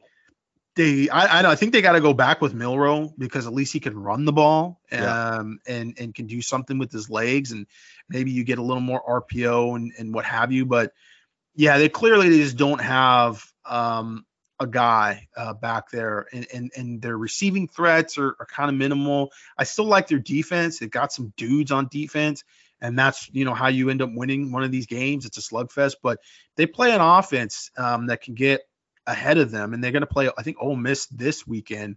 Lane is going to, if you can get some big plays and get on them early, it's going to be tough. Like Alabama's going to be in a bad position. They're not a team that can get down early and come from behind. They don't seem to have that type of offensive potential. So the Jackson Dart, Michael Trigg, USC connection might be kind of interesting to see. You know, this is a kind of team, this is the kind of game that, you know, Ole Miss is, they kind of sneak up on you sometimes. This is like where, you know, Ole Miss and Texas A&M's of the SEC start licking their chops, you know, because they see a very beatable Alabama team out there. So yeah, this is it's not a great Alabama team, and it's interesting to see how they can get to this point, you know, where they just don't have a quarterback that can really throw the ball efficiently. You know, even with the transfer portal there, I mean, that's a good example and lesson to learn that, I mean, they knew what they had, you know, coming back after Bryce Young was leaving the NFL. I mean, they kind of knew what the situation was going to be. And even with the transfer portal and everything else, you know, recruiting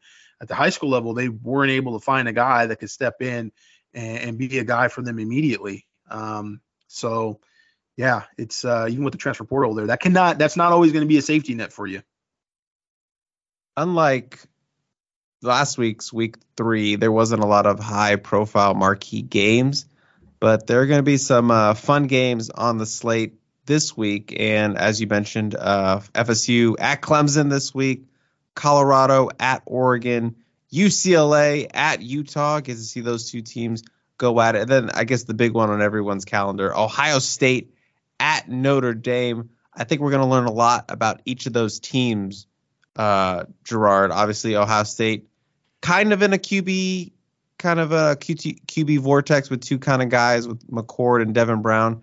And then Notre Dame, you know, I feel like we haven't really heard much about Notre Dame since their opener against Army when everyone gave Sam Hartman the Heisman for week 0.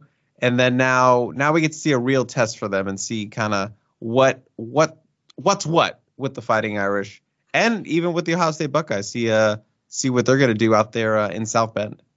Yeah, if you're Ohio State, you want to see McCord just like come through and be the guy, you know. Again, 2 quarterbacks sometimes equals no quarterbacks. So that is a bit worrisome for the Buckeyes. And then on the other side, you know, can Hartman be like the guy? Like he's looked like the guy. He kind of has a swagger after beating some teams that are not great. You know, this would be, you know, a big win for them. And it would be like, it's some verification that, okay, the offense is definitely improved. Like they're much better offensively, which, you know, potentially could make them a college football playoff team. But that's the big question. You know, they haven't really played anybody with a good amount of talent on the defensive side of the ball. And so this is going to be the first game where they're kind of pressed, where they got to make some plays. And Hartman specifically has got to make some plays. So we're going to see if they're able to do that. Another intriguing game, like you said, UCLA at Utah. You know, UCLA took it to Utah last year. You know, that was the game where Kyle Whittingham came around and said, that was one of the most physical teams that we've played. Like, we take pride in being a physical team. UCLA whooped our ass, and they were physical. They were more physical than us. And I think, you know, with UCLA, it's different because now you're playing at Rice-Eccles, and that is just a different Utah team at Rice-Eccles. But you don't have Cameron Rising potentially. So Utah hasn't been amazing. You know, they had those struggles against Baylor, and offensively they haven't looked great.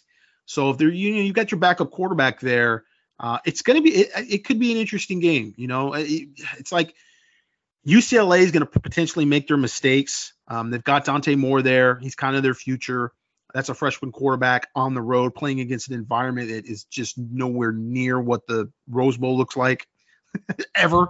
So that in itself, you know, elevation, etc. There's going to be some stuff. You know, I don't know what the weather's going to be like. You never know. Utah, you start to get in late September, early October. I mean, shoot, it could be snowing there.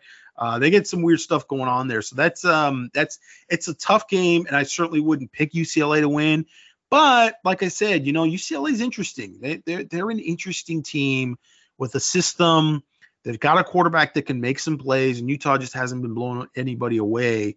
And so without, you know, Rising there and anything to really hang your hat on offensively, feel like it could be a close game, you know, or at least closer than it normally would be maybe if you had Rising there. And he was dishing, and he was sort of being that guy that can kind of make something happen out of nothing. All right, Gerard.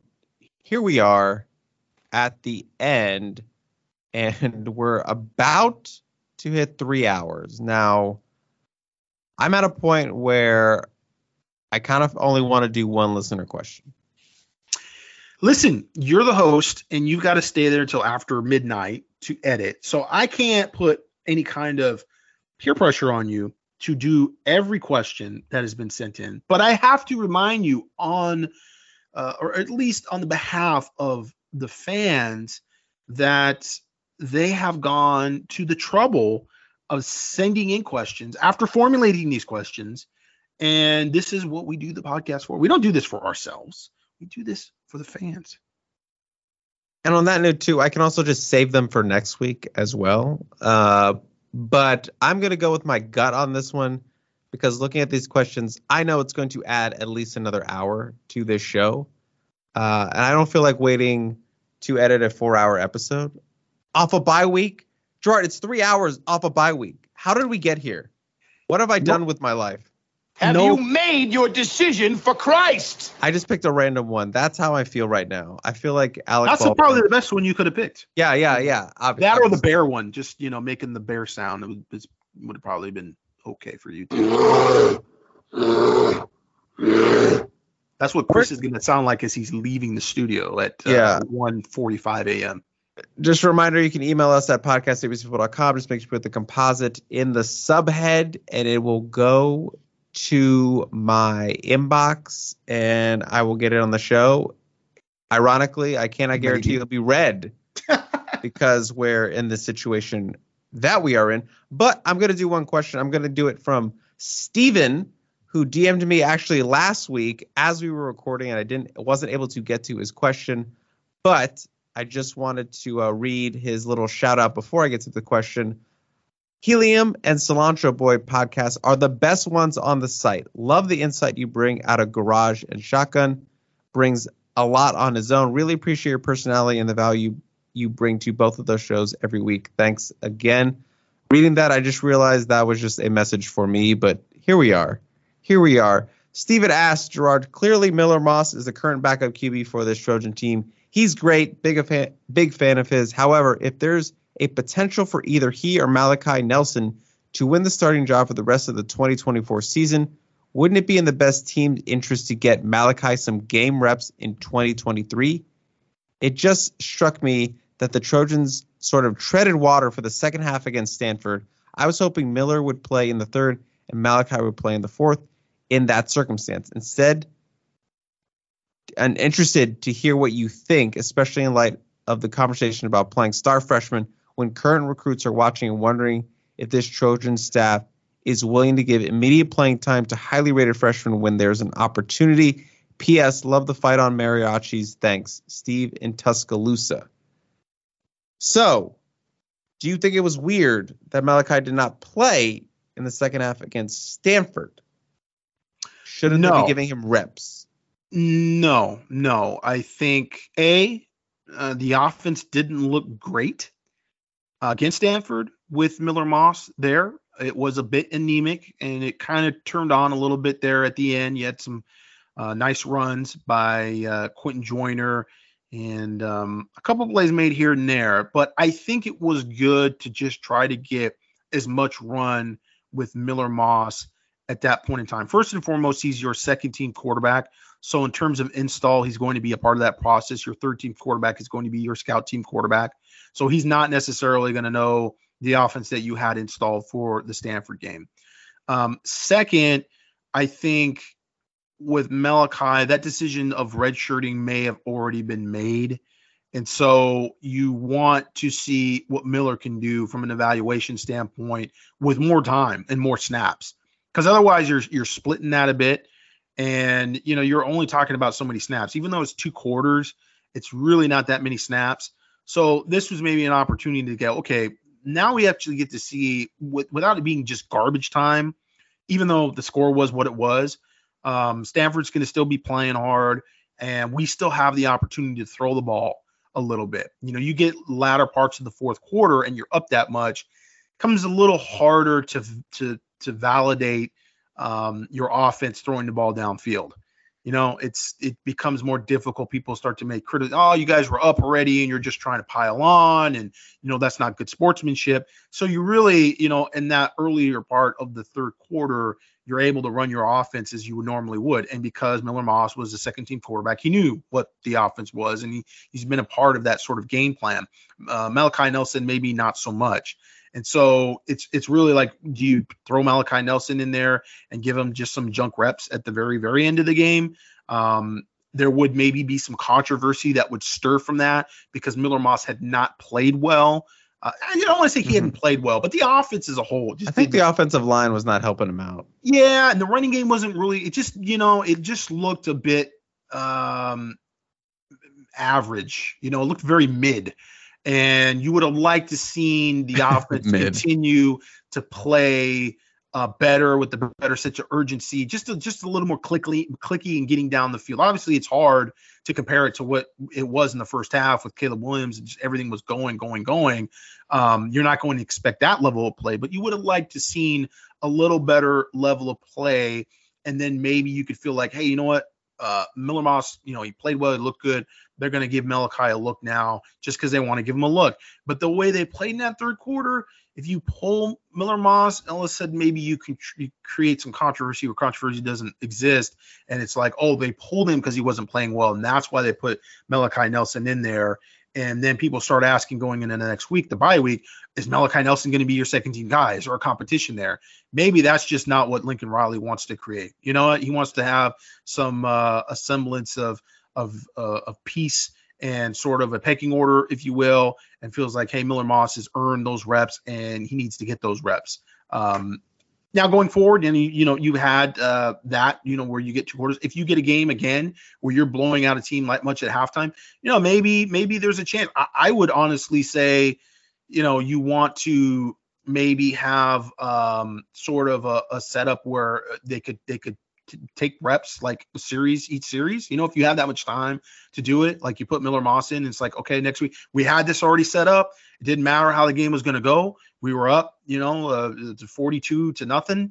And, we already told Miller, like, hey, we want to get Malachi a look. We just want to get him some reps in a game, and he's healthy now. So we were going to do that from the start, just to sort of squash any sort of, Miller didn't play that well and Malachi played. I mean, you still open yourself up to that potentially, but if you feel like it's necessary to get Malachi some of those reps earlier, like, again, it's one of those things, like, it doesn't, if you're just going to give him trash reps at the end of the game, like, does it really matter if he's just handing the ball off? Is that really that big a deal? I mean, yeah, you're taking snaps and yeah, you're making reads, but if it's like, hey, listen, you just got to hand the ball off. We can't really throw it with 6 minutes left in the game and we're up 56-3. Like, it's not going to be a good look if we have you throwing the ball all over the field. I know the argument is, well, the defense should still play defense at that point, but nevertheless, it's still going to be criticized. So you want to get him reps earlier. Maybe that would be something if you rotated them per series, you would avoid the whole, is it all of a sudden like this quarterback competition that's opened up again for the second team quarterback, which, I mean, there should always be competition, right? But I think, that's maybe a narrative that Lincoln Riley doesn't want to necessarily start, because these guys are going to be in a quarterback competition coming in at the end of the year. And I do agree to some extent, like, you do want to get a little bit of evaluation with Malachi Nelson, but that has to happen in the third quarter. Also, I think, he is coming off that shoulder surgery, and I still think he's sort of still getting back to 100%. So I also think that's a factor too, where, they don't want to put him in there when he's not 100% healthy and maybe take a random hit or something. So which is another reason why maybe you come to the conclusion before the beginning of the season, hey, we really want to redshirt, and that's kind of the plan, and we want to just stick with the plan unless something crazy happens. And, we might need you to actually play. So, yeah, I mean, sometimes these things are kind of talked about behind the scenes before the season even starts, and you just want to kind of stick to that plan. Yeah, and it is interesting because I do kind of want to see Jake Jensen play a little bit.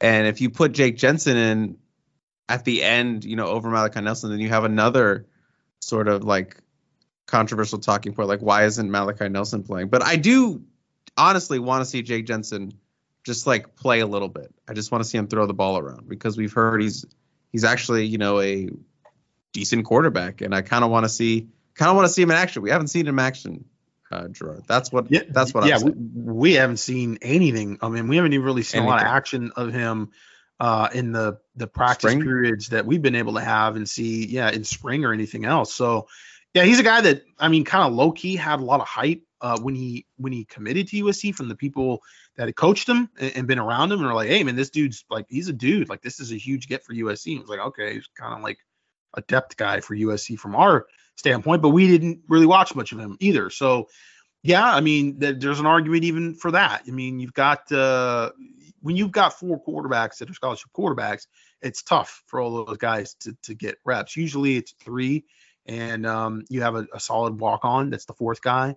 But that's the one thing which, you know, hopefully the defense is getting better because of that. You've got 2 guys on the scout team that can throw the ball, that have decent arms, that are decently athletic, that can give you looks. You know, that's where you really get hurt if you don't have depth at the quarterback position, because you don't have anybody there that's either got a Division I arm or he's got some athleticism, and you're playing against a quarterback that can run.